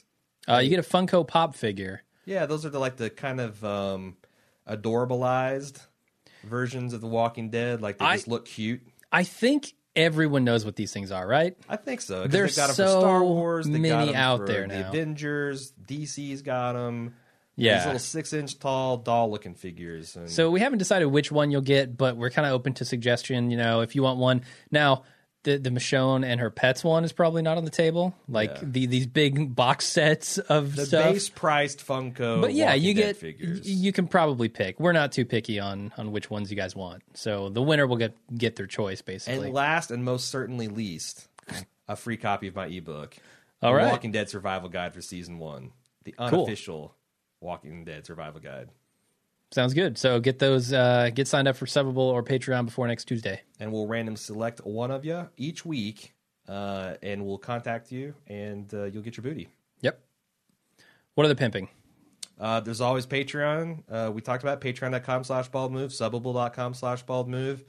subbable.com/baldmove. If you're scrambling for a Halloween costume, we got some ideas on Bald Move's site. There's a little banner you can click on to get to our costume ideas for Game of Thrones and for Breaking Bad and for The Walking Dead. I have a Rick one that I've started. Not quite finished with it. And best of all, you can get most of that stuff on Amazon. Offers free 2-day shipping for Prime. So you get that. Yeah. You can use amazon.baldmove.com to purchase that stuff and really help us out. Also, I think that's... Yeah, we have other shows on our network too. We got American of Horror stuff. Stories that just started. We got Gotham Blotter Podcast that just started. We're doing Boardwalk Empire. I feel like there's one other thing. Month of the Dead, baby. Month of the Dead. That's what I was forgetting about. That's right. We're doing live playthroughs on Twitch TV /BaldMove of the season 2 of the Walking Dead video game from Telltale Games. And we're having a lot of fun with it because the game is, like the show, ridiculous in places. And we are trying to make our characters be the biggest assholes and the biggest dicks to the other survivors that we can, as much as the game will let us. We're playing it all Shane style. So it's a lot of fun. We've been having a lot of people live watching with us. You can get the full archives on youtube.com/baldmove. There's a playlist just for that game. And it's a lot of fun. Also, movie reviews on Fridays. Yeah. Or Mondays and Fridays. Wednesday and Friday, I think. Or Wednesday and Friday. So you'll have a movie. Which movie review is coming out tomorrow? I believe Diary of the Dead comes out tomorrow. Boom. There you go. No, not Diary of the Dead. That's already out. Day of the Dead. Day of the Dead. Who'd you do that with? With Jason from Walking Dead Cast. Jason C. Yep. So that's exciting. I think that's it, though, now. I think so. Ready for some feedback now. We got a lot of it, and it's probably going to get better / worse, depending on if you're hoping to get your feedback read, probably worse. If you're me trying to cut something down into a format we can read, probably worse. But if you're... Wait, you said there was also a better scenario here. Well, no, the more feedback we get, the more the cream rises to the crop. I mean, if we just get 5 or 6 emails, I have to read fucking every one of them, regardless of how stupid it is. Gotcha. I get 500 emails. You know, I can be choosy in my drafting. Yeah. Okay. So let's start off with Kinder C said, this was something I thought, a question that was kind of personal, but I thought a lot of people would benefit from. She says, hey, I love what you guys are doing and how it's expanded now that you're doing this full time. In that respect, I'm not clear on the logistics, but is it possible to start a complete Bald Move iTunes feed that literally just hosts every episode on the Bald Move network? I'm at present subscribed to 10 plus of your feeds, some for shows that aren't even on anymore, but I think, hey, they may post something eventually, so I say subscribed, which I'm very glad I did for the Breaking Bad. And in short, she's asking us, does she really have to carry a dozen separate Bald Move subscriptions, or can we please, maybe, pretty please, if it's technically possible, shove that shit into one feed? It is, in fact, technically possible, and it is, in fact, already a feature of baldmove.com. Little known feature. Very recently, we actually surfaced that feature. So yeah, we've had it for a while, that, you know, and people that have asked us, we've given it to, but we've kind of been a soft beta or soft launching it. But now you go to baldmove.com. If you click on the podcast link, it'll drop down a menu, and all of our current podcasts are on there, but you'll also see at the top all TV podcasts. If you click that, every TV podcast on the Bald Move network you will get access to, including Gotham, including Up Yours Downstairs. We're working on a separate culture or a lifestyle / humor / entertainment where we can get the other Bald Move family podcasts on there. But right now, the TV stuff is there. So subscribe to that, and you get it all. It's the TV fire hose. Try to drink from it. So thanks for that, Kendra. Dane R. said, thoughts on cannibalism. Why is there one bin labeled feed as if it's going to livestock? You tie this elaborate fireworks network they have to redirect the walkers with this knowledge, and it's feasible to believe that they're piecing out people to set up a network of fleshy breadcrumbs for the walkers to follow away from Terminus. I see that as a day-to-day system and the firework as an oh shit plan B. Granted, they could be eating and doing this, and from the hanging bodies, I see it as highly probable. I guess that's, if you're trying to defend Terminus from accusations of cannibalism, it's interesting that they do have, I think the 3 bins were labeled clean, burn, and feed. Yeah, it's burn, feed, and wash, but same thing. Okay, burn, feed, and wash. But you got to explain why they're aging meat, why they're butchering it and hanging on hooks and Here's the leaving other it thing. You're not going to lead walkers away with dead meat. They only it's an attractant. They are only attracted to living flesh. Yeah. Once that flesh is dead, they no longer give a shit. I don't know that that's true in this series. How long does that have to be dead before they don't, or not? It has to be like visibly rotting and smelling, right? I mean, we've seen them kill chicken and feed like, you know, recently dead things. And like Daryl's deer from season 1. Yeah, I mean, I assume at some point while they're eating someone, they die, and they continue to eat. So But they also Yeah. go after things that have been maybe they have to be still warm. Maybe they can't stink of death if it's the smell of death repellent theory. I don't know because they're completely bled out. Regardless, I don't think Dane, unfortunately, here is right on his theories. He also says he has thoughts on our complaint about Glenn avoiding the bat knife combo. He says, I really think they should have made Glenn take a bat to the head. Then Daryl or Bob has to navigate with an unconscious Glenn over their shoulder. Think about it. Gareth wasn't talking to the bat-wielding dumbass. He was talking to the dumbass with the fillet knife. Yeah. Giving the dumbass a name and have Glenn unconscious with the blade to his throat before Gareth stops him to reprimand him for not counting his shells. I'm with Jim. This could have been more realistic. I kind of like that. Mm-hmm. If he actually was able to smack him upside the head and then Glenn was a body they had to drag throughout the confrontation. That's a brutal shot. I might have It had would be a a brutal problem believing that he could function after that. I'm Like not saying to the he's function. to the base of your neck. Oh, so you're saying that he would have done I permanent think- damage? Yeah, I don't know that Glenn would have recovered from something like that. I don't know if that's fatal or not. It's like you got to break a spine with that, right? I don't know. To separate your. It's certainly Neck knock you from your- unconscious, and it depends. Yeah. He was hitting him pretty hard too. He was winding up. Yeah, Yeah, I don't know, but then maybe that would be cool. I think the logistics of it afterward are certainly cool. Dane continues, thoughts on weapons retrieval. Did anyone else cringe as Michonne was coolly walking away instead of insisting that she get her sword? Were we supposed to believe that Daryl's crossbow was on that table and not the sword? Right? Granted, one of the Terminus people may be carrying it because, it's fucking awesome. The sword. Yeah. But I don't see Michonne being cool with leaving the weapon she so valued since the outbreak. Yeah. Now she's got the double ender, but Feel like they're setting it up for her to get that back in a badass way. Because I feel like that he's right, that somebody in Terminus is packing that sword. I don't think we've heard the last of the Terminus folk. yeah. I hope we haven't heard the last of the sword. All right. Tara C said, okay, I'm thinking the X's she's referring to is the X trail markers that Morgan was investigating at the end of the episode. Has to be left by Bob. Everyone else has been together for the whole time except for him, who was mysteriously picked up all by himself, the sole survivor of his previous groups. The last time we saw Morgan, he was fucking nuts, all by himself and clear. Who left those X's, man? I honestly don't know. What if they're not X's or crosses? Could be. It's going to tie up with the, it'd be interesting to have Morgan fall in with whoever Beth is with. Because Morgan doesn't know Beth from anybody. Sure, and we saw vice versa. the Red Cross style cross on the back of that Surely. car last season. Yeah, I honestly don't know who's leaving those. I've thought about it, but I can't figure it out. Right on. David J. said, this isn't so much a spoiler, but I do hope they explore this whole you're either the butcher or the cattle concept throughout the season. I'm hoping that I did not leave a non-spoiler in the spoiler section. We'll see. What are you willing to do to survive? What are you willing to do to survive, Jim? Would More you than eat more my than Tyrese. butthole if it meant living another day? No. Really? No. Really? Your butthole has no nutrition. Your butthole is where nutrition goes My to die. butthole could keep a man going for at least 3 days. No, not the hole itself. It's like limbus spread, buddy. The hole is nothing. Oh, okay. You have to eat the anus around the hole. There you go. There you go. The whole anus assembly. I would do more than Tyrese would do. I would definitely kill hostage Hat Man, for sure. David J. continues, what are the limits of human morality with the context of zombie apocalypse? Jim's extends to a no butthole philosophy.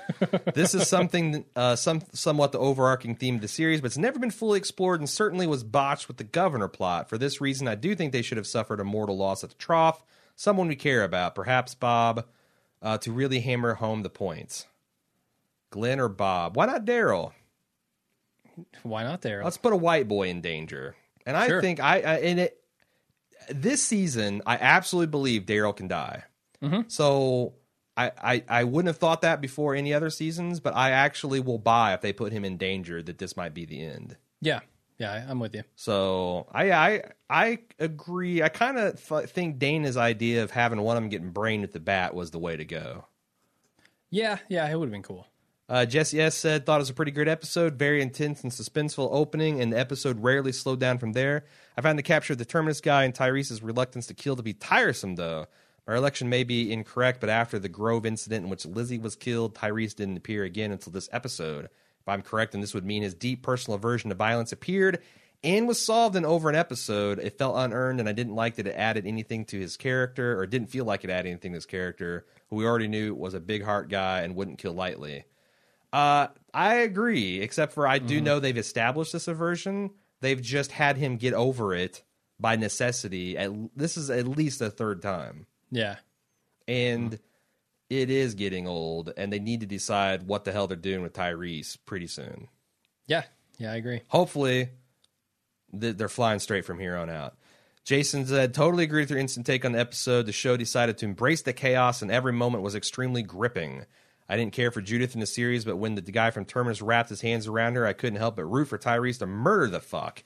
I'm a huge fan of the comics, and the pacing of this episode is nothing short of what the comics do. Short and to the point, and I really hope Scott G can continue to deliver. The last time I remember writing to you was during season 2. I had nothing but praise for the Gimple and Lenny James after the episode Clear, so you know I can't wait to see what's in store for us. Totally agree, Jason. Yeah, probably the most exciting part about the whole episode is seeing that Morgan is coming back. And I like that too. I think I said that in the instant cast, that this felt very comic book pacey. Yeah, yeah. And I like that. Mm-hmm. Peter from Toronto said, I know you hated the character, but I like the way they brought Sam, which is the Hat Man? Bleach blonde, gimpy hippie. Mm-hmm. The gimpy. How they brought Sam back to the fold and actually felt a tad upset when they smashed his head and slit his throat. I did too, because it was a horrific scene. Yeah. Seeing humans butchered like cattle is disturbing. Well, you're the butcher or you're the cattle. I guess so. Pick one. Hef from the penthouse in his pajamas says, it doesn't seem like the Terminites have a great slaughter procedure. Would their bat to the base of the skull method damage the victim's brain enough to prevent turning, or are they actually creating taint meat time bombs for the grill? So this is a technical question, and I guess it boils down to whether you believe that cooking can kill the zombie virus, the one that would actually cause... Because obviously everyone has a zombie virus, but a zombie's disgusting and can lead to septic shock if you eat rotten meat. Mm-hmm. So just don't eat rotten meat, cook it thoroughly, right? That's what we're coming down on. Yeah, I mean, the only real problem with this comes in when you see how fast the walkers decay.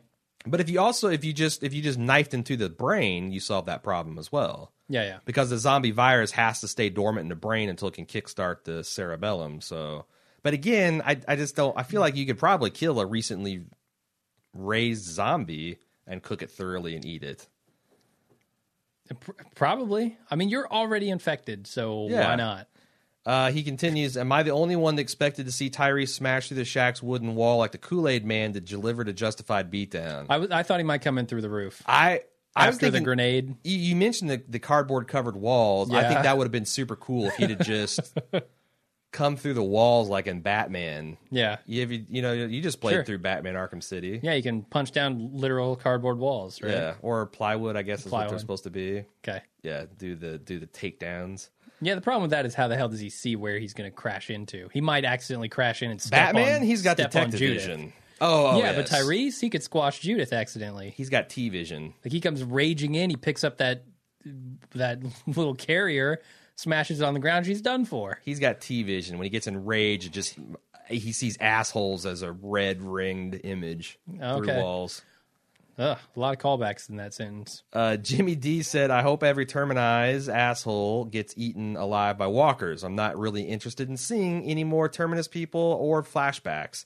I'm much more interested in seeing the group make their way to Washington for this bullshit cure. Yeah, that's right. Sorry, I'm not buying Mullethead's bullshit. If he was that much of a genius, I don't think he would have shot an AK-47 in the direction of a gas tank, which is his only source of transportation. Also, he would be a little bit more scientific. I'm just saying, I think Carol's going to be the one to call his bluff, but I may be wrong. What do you think there? Do you agree with Jimmy? Is Carol going to call some bullshit? That'd be nice. Yeah. If Eugene is in fact a liar, I want to see him put in his place. I want to see that mullet chopped off and put around Daryl's neck as a souvenir. Ashley H said, hey guys, just watch the instant take. Don't know if you watch the Comic-Con panels, but over the weekend, Scott Gimple discussed why he decided to go with the stealth F-bomb. Decided not to go with the stealth F-bomb last season. Because it's the very last thing you hear in the entire season, he felt that having to drop that word in the middle of the sentence would have been odd. You're wrong. They went through every iteration they could find to find a way to say it, but in the end, he basically just went with the less shitty option. So maybe we can put that debate the rest. The FCC sucks. I don't know, man, because I've seen both ways, and the stealth F-bomb is way fucking cooler. Yeah. It's way cooler. Yeah.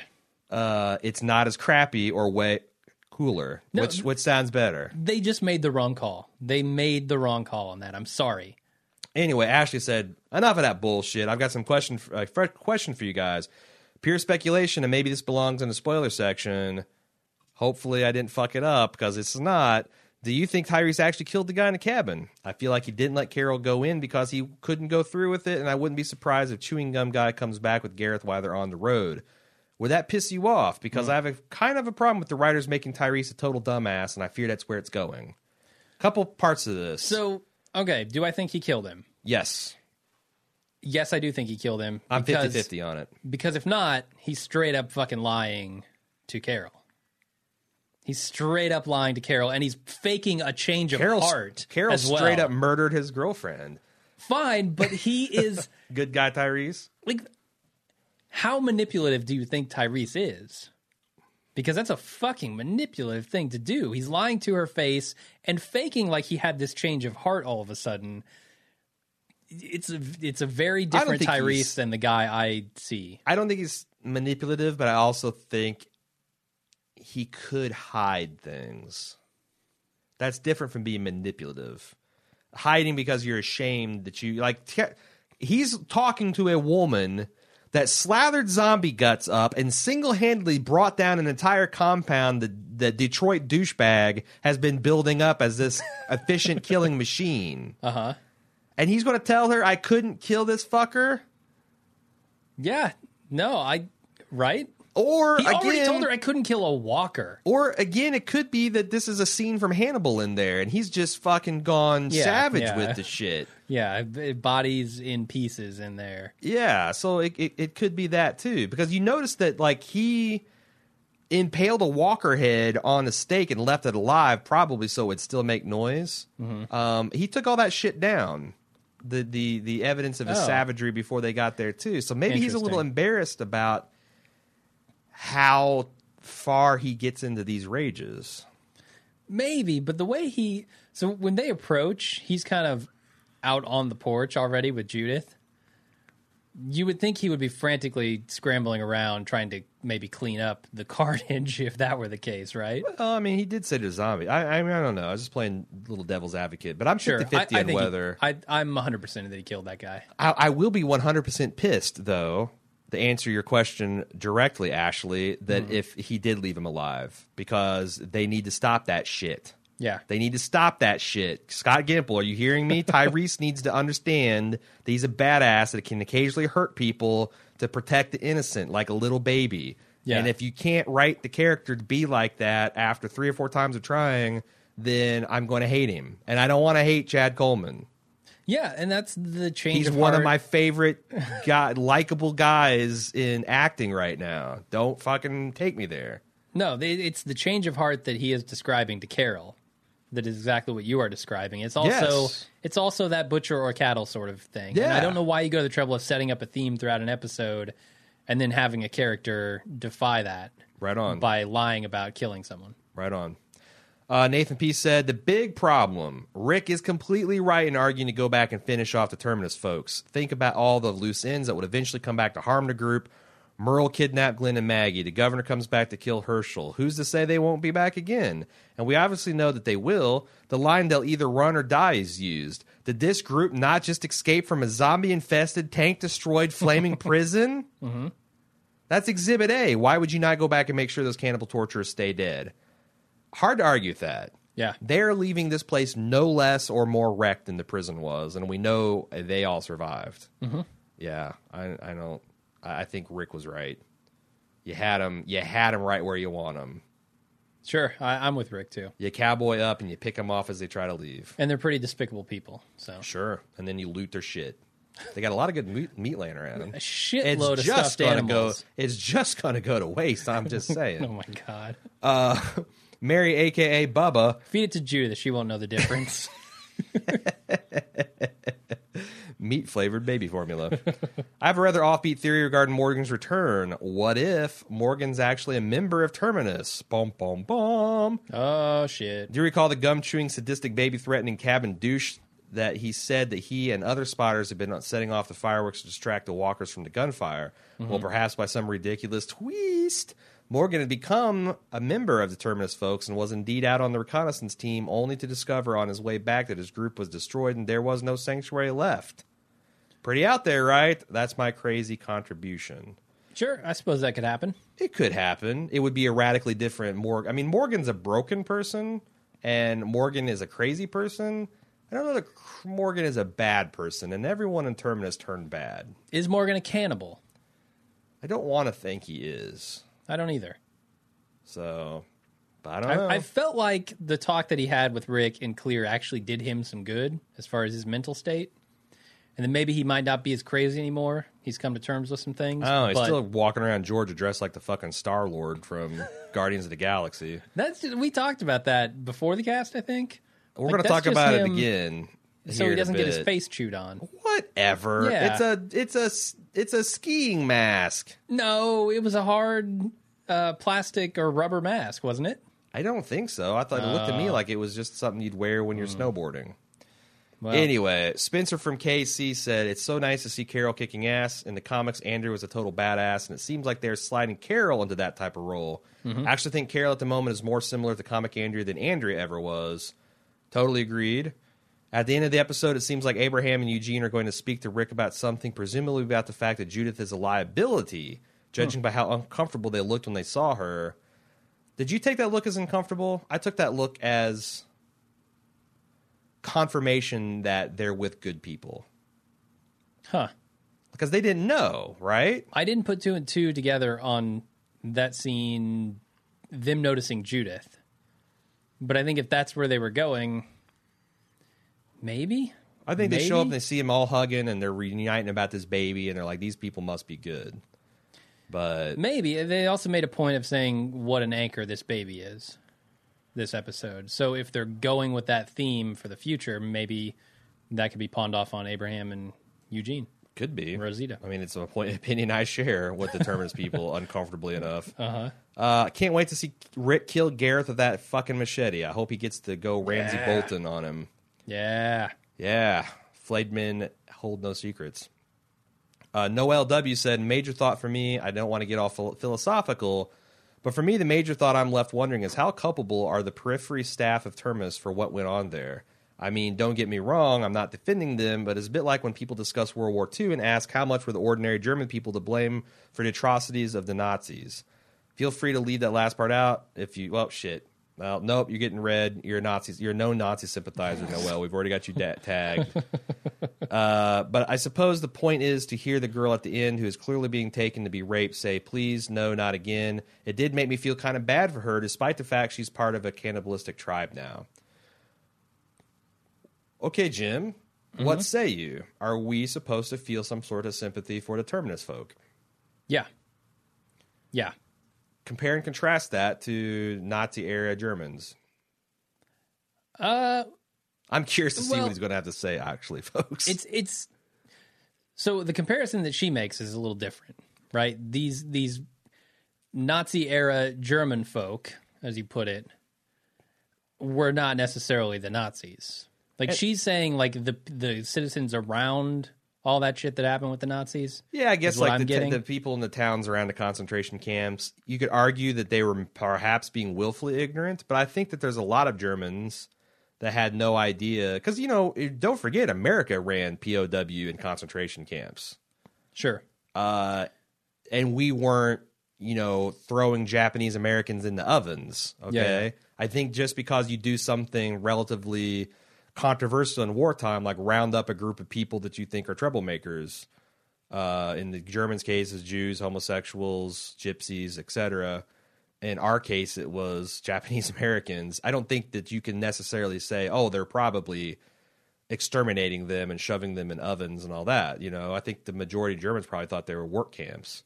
That's different from potentially, yeah. If every German had a hand in shoving bodies in ovens, sure, or pulling gold teeth out of corpses, yeah, and turning skin into lampshades and paper and shit, that's a lot different argument. And it felt like all these people were part of this rotation. Like even the kitchen crew, there was their first time working the gun rotation, but they clearly were old hats at the actual butchery. Sure, and I mean, there's kind of, you can't really say that because someone became bad, they were never to be pitied, or they were always bad. Sure, like even Hitler wasn't innocent at one time. That's the thing. Like these Terminus people at one time were the tortured people who were, not doing anything terrible. Those are the ones actually that doing something good. Feel bad for. Yeah. Now, once they, I can even see them busting out and killing the people who had held them captive and tortured them. Certainly. To then say that all of that excuses their actions as cannibals and luring people in actively to murder them and eat them, that's not true, certainly. So there's a distinction between who they were and who they are now. That's the then and now of this episode. Yeah, I mean, I think you kind of look at it like they're rabid animals. It's tragic that they're in the state that they are now, but you also can't feel so sorry to the fact that it paralyzes you from dealing with the threat that they pose. You got to put down Old Yeller. You got to put down Gareth. Hopefully with a red-handled machete. Yeah, and I think they're bad people now, but not necessarily then. Jack K said when Glenn implored Rick to open one of the containers as if this is what we do and the subsequent wacko came out, I think Glenn changed after that. Like those in the Sanctuary, I think those in Rick's group will adopt the standards of the Sanctuary group, but not the gourmet ones. I think I just saw a change in Glenn's character. Do you think this is going to lead to further hardening of Rick's crew? I mean, obviously not to the extent of the butchery, which is I think what he meant by the gourmet, but... Yeah. I didn't see that change.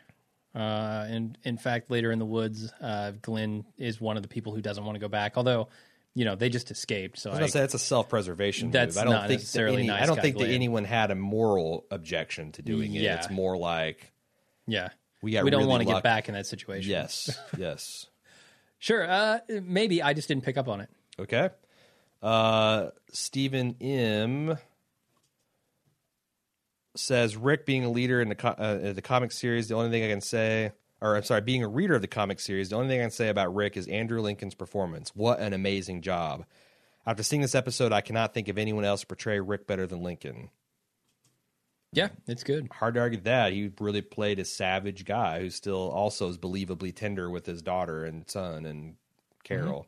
Yeah. I wish the AMC would allow the show to go over the 1 hour mark to allow more time to tell the story. I would have loved to see more with the then Terminus story that bookmarked the episode, as well as the time with the gang in the train car. I would have loved a good 15 minutes of Rick and Abraham leading discussions in a train car of what they've been doing instead of a 3-minute montage.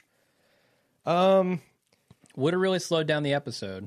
Yeah, my thought is I like extra time when it makes narrative sense. And I kind of dislike having to fit everything into 45-minute chunks. But I don't think AMC would hold to that. And also, this is a unique show in that it's split up into 16-episode seasons. It arguably has some of the most time already to develop plots. And in fact, they get to take a nice break in between shooting to...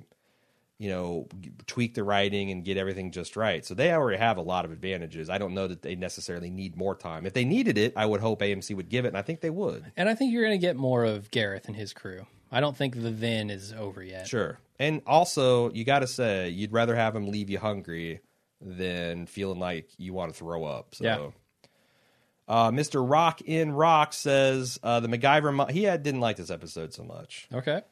Said the MacGyver montage of the gang girding up for battle was really awesome. Metal zipper teeth sawing through rotting wood. All right.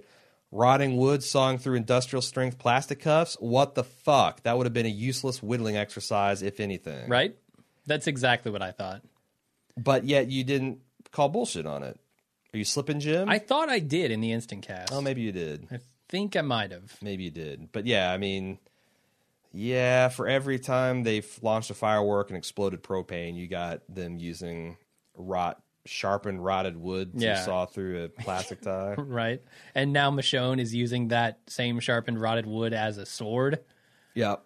And another one, he had a bunch of points. Some of them we've already talked about. Some of them I don't think we have time to. But he says, I'm glad they revisited the zombie camouflage tactic from season 1. However, the complete efficacy of that disguise with the smattering of zombie blood and the muddy face, a throng of zombies zips past her and makes a beeline toward a human approximately 50 feet away. These aren't predators with keen hunting senses or the predator with an infrared hunting goggles. Again, what the fuck? I feel like I kind of feel him on that. Nah, I didn't have a problem with it at all. But the show's like, well, as long as it doesn't rain, you're cool. Yeah, pretty much. And that's kind of like a show science thing, so you either have to go with it or not. I actually have what I think is one of the funnier parts of my book, where I break down the zombie guts, camouflage, and the rain and interaction of that. Nice. So plugging into book.baldmove.com. Tom in Volkswagen said, I followed the Facebook thread during the live watch. Many people posted about the tension they felt as they watched me, where Glenn, Rick, and Daryl were on their knees facing the slow-moving James Bond laser beam, butcher knife, baseball bat wielding Terminusers. I had no fear. It was so predictable it was funny. A massive fail. A lot of plot on this show happens on cue. When you least want a walker, one will appear. When you most need to have a bureaucratic asshat asking how many shells you used, one appears. When you most need to sneak up on a lone moron with a box of fireworks, spilling the beans about the imminent demise of your friends on a walkie-talkie, hey, one appears. However, when the dude had his hands on baby Holly, I mean baby Judith, my muscles grew tight, my vision blurred, I lost the ability to speak. That was tense. I was completely blindsided by the evildoer threatening baby Holly, I mean baby Judith. I think the writers should exploit this device as much as possible. I think Tom might be being sarcastic. Oh, you think so? Because when I copied and pasted it, I didn't. But when I'm reading this now, it reads like he's mocking the whole baby endangerment. Could be, although the first half of his email, I feel, is deadly serious. Sure. But he says, overall, not bad by Walking Dead standards, 8 out of 10. After all, walkers were on fire. Yeah. What more can you ask for? Literally. Blair in Utah said, hey, longtime listener, first-time emailer. In the instant take, you were talking about the gore factor, specifically about AMC greenlighting the full frontal throat slitting. You were wondering why they wouldn't show the body dismemberment straight on, but instead showed us a blurry vision of it from Rick's vantage point. I'm not convinced this was censorship. I think it was an aesthetic decision to keep the viewers in the frame of Rick himself. When they were pulled in the train car, we as viewers were passed out. When Rick awoke and then got curb stomped, we blacked out with Rick again. This is director's way of keeping us and the viewer at the head of the protagonist more than an AMC being squeamish issue. I would buy that. Yep. But also it's very convenient that as they panned over to people actively butchering a human body, it got blurry. And then as soon as the camera left off, it got sharp again. Yeah, it gets blurry on the bins. I don't know. It's arguable either way. I think he's right. Ben G said, is there a Bowflex stashed in a corner of train car A? Michael Cudlitz from last season to this season is kind of like a contestant before and after Naked and Afraid. I didn't think he looked that much more cut. I thought he looked fairly kind of doughy, tough guy that he did last season. Yeah, I don't remember him exactly from last season. I don't think he got a personal trainer for this role. I wish he would, because I think he could be a bit more of a hulking badass. But sure. Frackin' T said, one thing I noticed was that Rick lost some cred in this episode. After they all escaped from Terminus, he insisted on going back to finish them all off. He turned to Daryl last, and you could tell that Daryl's about to shoot him down, but right then Carol and Tyrese showed up. Carol's mere presence in the group is a challenge to Rick's authority, as he is the one who banished her in the first place. Imagine if he tried to enforce his law now, he'd be laughed off and maybe even cast out himself. If he's a big enough dick about it. Do you agree? Rick stock is at an all-time low. Man, I kind of do agree. I mean, he did help everybody escape this episode. So I feel like they've got to value that. About a third of this group is pissed at Rick for some reason or another. A third of them are obviously loyal, and a third of them don't know him from Adam. Yeah. So you could have a Carol-tocracy. And everyone is kind of not on board with Rick wanting to go back and get freaky on these guys, right? No, and I think there's various reasons they've got for to be that, questioning but- him, his judgment a little bit there. No, yeah, you're probably right. So, That's all- yeah, maybe he's not. That's all we got for feedback. We still got quite a few spoilers in the spoiler section. If Okay. you'd like to give us more feedback, watchingdead@baldmove.com. Bring it strong, get it in early, because the rules are I take the first unique take, and I take the funny and the interesting ones. A lot of people, I think I read almost everybody's here, but it gets tough, when 4 or 5 people make the same point, you got to go with one of them. So You're setting up an impossibility here. What is it? You can be fast, funny, or smart, but you can't be... Pick two. Pick two, yeah. yeah, Can't all be all right. three. That's the Bald Move law of feedback. Okay. We're ready for the spoiler section. Until then, again, get the feedback to watchingdead@baldmove.com. Follow along on our live Facebook feed on facebook.com/baldmove. I think you're stooping to live tweet for The Walking Dead this season. I did some right? tweeting. Yeah, I did There some you go. tweeting. So follow that @baldmove on Twitter. Mostly during commercials And there you go. We're ready and for Eugene scenes. anytime the mullet appears. Yep. You pick up your cell phone. Let's get to spoilers, man. Cue us some Sounds music. good. Thanks, everyone, for listening. I'll see you next week. Until then, I'm Jim. I'm A-Rod. See ya.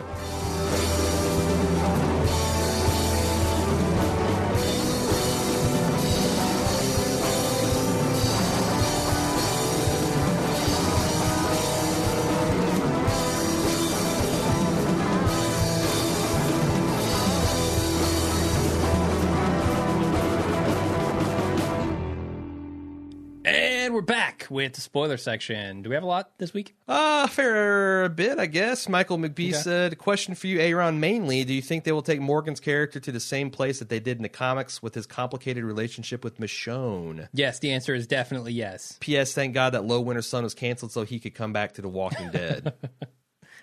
I have no idea what he's talking about. What complicated relationship with Michonne? So he comes back Did they in get the it on? comics. I think it's because Rick said, hey, I got to go back and get this guy. And everybody kind of Okay. bitches and moans because it's quite a way out of their way. It's like way out of their way in this storyline. Uh-huh. But he makes them. And then we find out, go back to Morgan's and finds out Dwayne has been turned. And they talk him into joining the group. And Michonne and him have some attraction. And they get freaky. But then Morgan freaks out and says, hey, I need to take this slow. And, he's got this PTSD and hard trouble, forming relationships with people. But Michonne's kind of patient with him, and they have a little bit of a love affair. I think Okay. there's a lot of untapped potential in here because there's the plot line in that they still haven't gone to in the comics where Carol gets into a inappropriate relationship with Rick when Lori was still alive. Oh, and Rick has to wow. put the kibosh on her. And also that Tyrese and her had a sexual relationship. He was like, using her as a steady pump. Then Michonne joined the camp, and Tyrese is all like, yeah, you got Carol versus Michonne. I'm going to go with the, and Carol was still just kind of the Badass wallflower. sword, yeah. So he got on with her, and she felt rejected that, and she fed herself to a zombie. She Yeah. found a female zombie and tried to have a lesbian scene with her, and it worked. It went. Badly. The lesbian is all too happy to munch her carpet. Let's put it that way, or the zombie. Wow. So I think it would be interesting, and I don't know that they could do this with Carol now, but there's kind of a love triangle already, like Daryl between and Rick? Daryl and Carol. And And Carolyn? Daryl also had a definite attraction with Beth. Yeah. Also, Carol was alone with Tyrese. They kind of bonded. Maybe they could put them back together as an item, and then he rejects her for some reason, or I don't know. I feel like that is a strong possibility to have someone's fragile mental state being rejected in a relationship in this tight knit group, and how they deal with that. That's definitely something they could do. Maybe they can explore it with Morgan and Michonne. Maybe they explore it with Carol and Daryl. But I Yeah, feel like 'cause that's something they could do. Sure, I'm not certain that they could do it with Carol anymore. I feel like she's not in a fragile emotional state. That's what I'm saying. like she's such a cohesive badass now. No, yeah, I wouldn't buy it Yeah. for her to fall apart. But I'm thinking maybe Tara. Oh, there we go.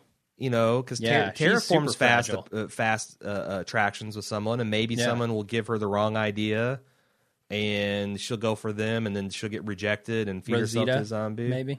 Maybe Rosita. I don't know. That's a possibility. It could also be a man. It could be fucking Morgan. It could be Morgan. Because he's fragile as hell. Oh, yeah, definitely. But no, I think so definitely that is a wide open possibility, and I think that they should explore some of these now, and not in like the only time they've really done it was like the love triangle between Lori, Shane, and Rick, and that was problematic because it just stretched on for too long. Yeah. And I didn't buy a lot of premise, and there's a lot of wishy-washy crap, but they could make a nice, tight, compelling storyline there, I think. Mm-hmm. Marquis said, I haven't thought about Eugene's storyline. Setting aside for the moment whether TV show Eugene may be on the up and up, there were some hints that maybe Abraham and Rosita don't actually buy Eugene's story. Mm-hmm. Their little back and forth, should we tell them, might indicate that long ago they figured that Eugene was full of shit. Why would they keep up the farce? Maybe because it works as a great defense for them. Hey, strangers, no, you don't want to kill us. This guy can stop the Walker plague. And maybe because they know Eugene is a sad sack and they don't want to hurt his feelings. Eugene seems pretty emotionally unpredictable. Maybe they'll worry he'll freak out and go into harm's way if they were exposed. But mostly I think it's because getting Eugene to DC gives them a purpose, even if it's one they think is 99% likely to be bullshit. I like the defense line. Like, that doesn't work on a Negan type. It doesn't work on a Joe type. It doesn't work on a Governor type. Yeah. But for a lot of people saying, hey, we're escorting this guy, this curing the zombie plague, might very well be a good play to have in your playbook. Sure. I like the epic nature of their journey as well. It's really cool. It feels like Game of Thrones-esque, escorting this one person who needs to survive across the landscape. One last thought. Why did Morgan take off his mask? Yeah, we know like Lenny James did. To let us know that it's Morgan. So we'd get all excited to see him, but I think Morgan wouldn't expose himself without any reason. It was an annoying offbeat in a stellar premiere and had me wondering how that story will go. Good point. Yeah. There's no reason for him to take his mask off. He's been traveling with it on. Why not keep it on? Plus, why not keep it on and just keep us in suspense who the fuck it is? Ooh. Yeah. That's not a bad idea. Obviously, it's the Star-Lord. Nathan P. said, note on foreshadowing. Oh, before we get to Nathan P., I actually want to talk about this in the top of the spoilers because I got a lot of feedback I did not read of people saying crazy face tattoo. That I don't think people made the connection that the guy, the rapist in the boxcar, was the same guy that they let out of the boxcar who had the long hair and a crazy facial tattoo. Because it's so dark, you can't really see his face tattoos. And a lot of people also were, because he looks superficially like the comic book character, saying that's going to be Negan. Yeah. I don't know. Referencing his hairline. For God's sake, they're looking at the man's hairline saying, this is this character. Yeah. What about the facial tattoos? So here's the thing. I don't know why, but Kirkman took to Twitter immediately and squashed it all. Now, why would you you do be that? Fucking lying. He could There's be that fucking possibility, lying. and he wanted to squash it immediately. But it also, then, if that's true, Negan got killed in this episode. Yeah. So I don't think he's lying, and I'm surprised that he jumped to Negan's defense. I don't know. Yeah. Negan. I don't know. I mean, what if they want to do a storyline from then with Negan? Is that interesting at all, or does it have to involve the main crew? I don't know. I mean, could they endear us enough to the original, to how the original Terminus people were, to where we care enough about them that Negan's storyline becomes effective when they're put in peril? Well, the way we instantly cared about the Negan storyline is Negan was like a competent governor, and he was introduced by beating Glenn to death in front of everyone. Yeah. With a baseball bat, which is why a lot of people were kind of, I think, a lot of comic fans were digging the whole endangerment of the baseball bat because it was like, oh. And I think that there's going to be a similar scene. I think Negan's going to I think he's going to beat Daryl to death, honestly. Because that's Rick's get out of anything free card. You got a tank rolling on you, Daryl will stop it. Yeah. You got 50 zombies coming at you, Daryl will stop it. Mm-hmm. You got a psychotic brother, Daryl will stop him. I mean, he's just a trump card, right? Yeah. So what better way to introduce a badass and really put some shit into the pants of viewers than have him get the drop on and beat Daryl to death in front of the entire crew? Yeah. Yeah, especially if it's in a jarring way. Glenn would work for that audience. too. I'm just saying that Daryl would work to the nth degree at that. Yeah. I agree. Nathan P. said some foreshadowing notes about the series intro that you talked about up front, Jim. Yeah. On the title sequence, Stephen Young is now, or Yoon, is now his name is now displayed entirely in front of a pocket watch. Yeah. Also in the opening, Glenn is next to be killed by a man wielding a bat. The man begins to swing once, but it's stopped by Bob's muffled shouting. Later, he swings again and is stopped by gunfire. Maggie is also later shown holding the same pocket watch and uses it to help get a weapon. Somehow, I don't see what she was doing. She was cutting out wood with it or something. These are my thoughts. The fact that Glenn was swung at so early in the season, to me, says that Glenn will either die at the half-season finale, not likely, or at the actual season finale, very likely.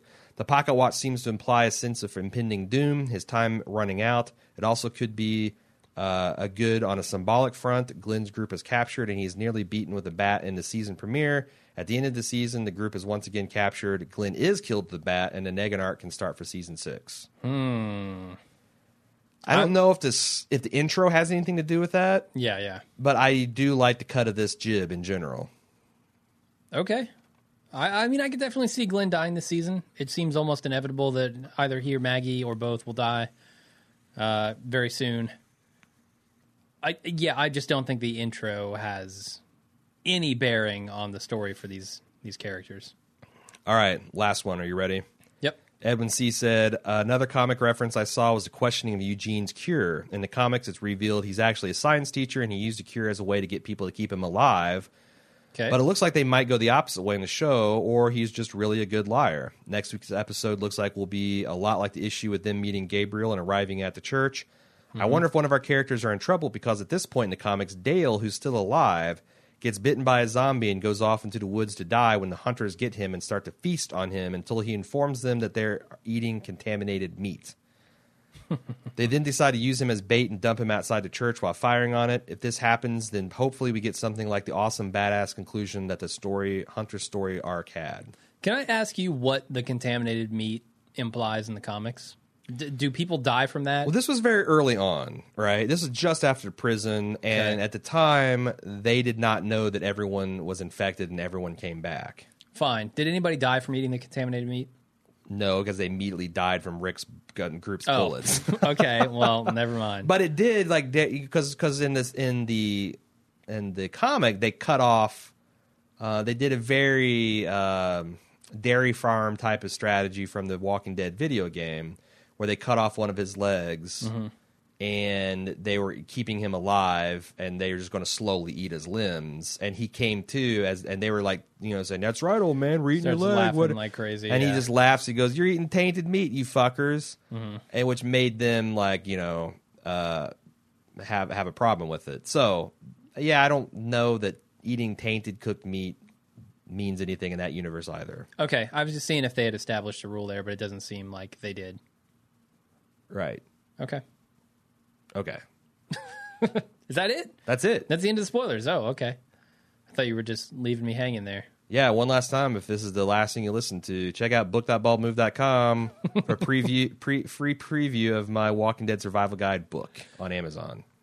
Cool. Sounds good. We'll see you guys next week.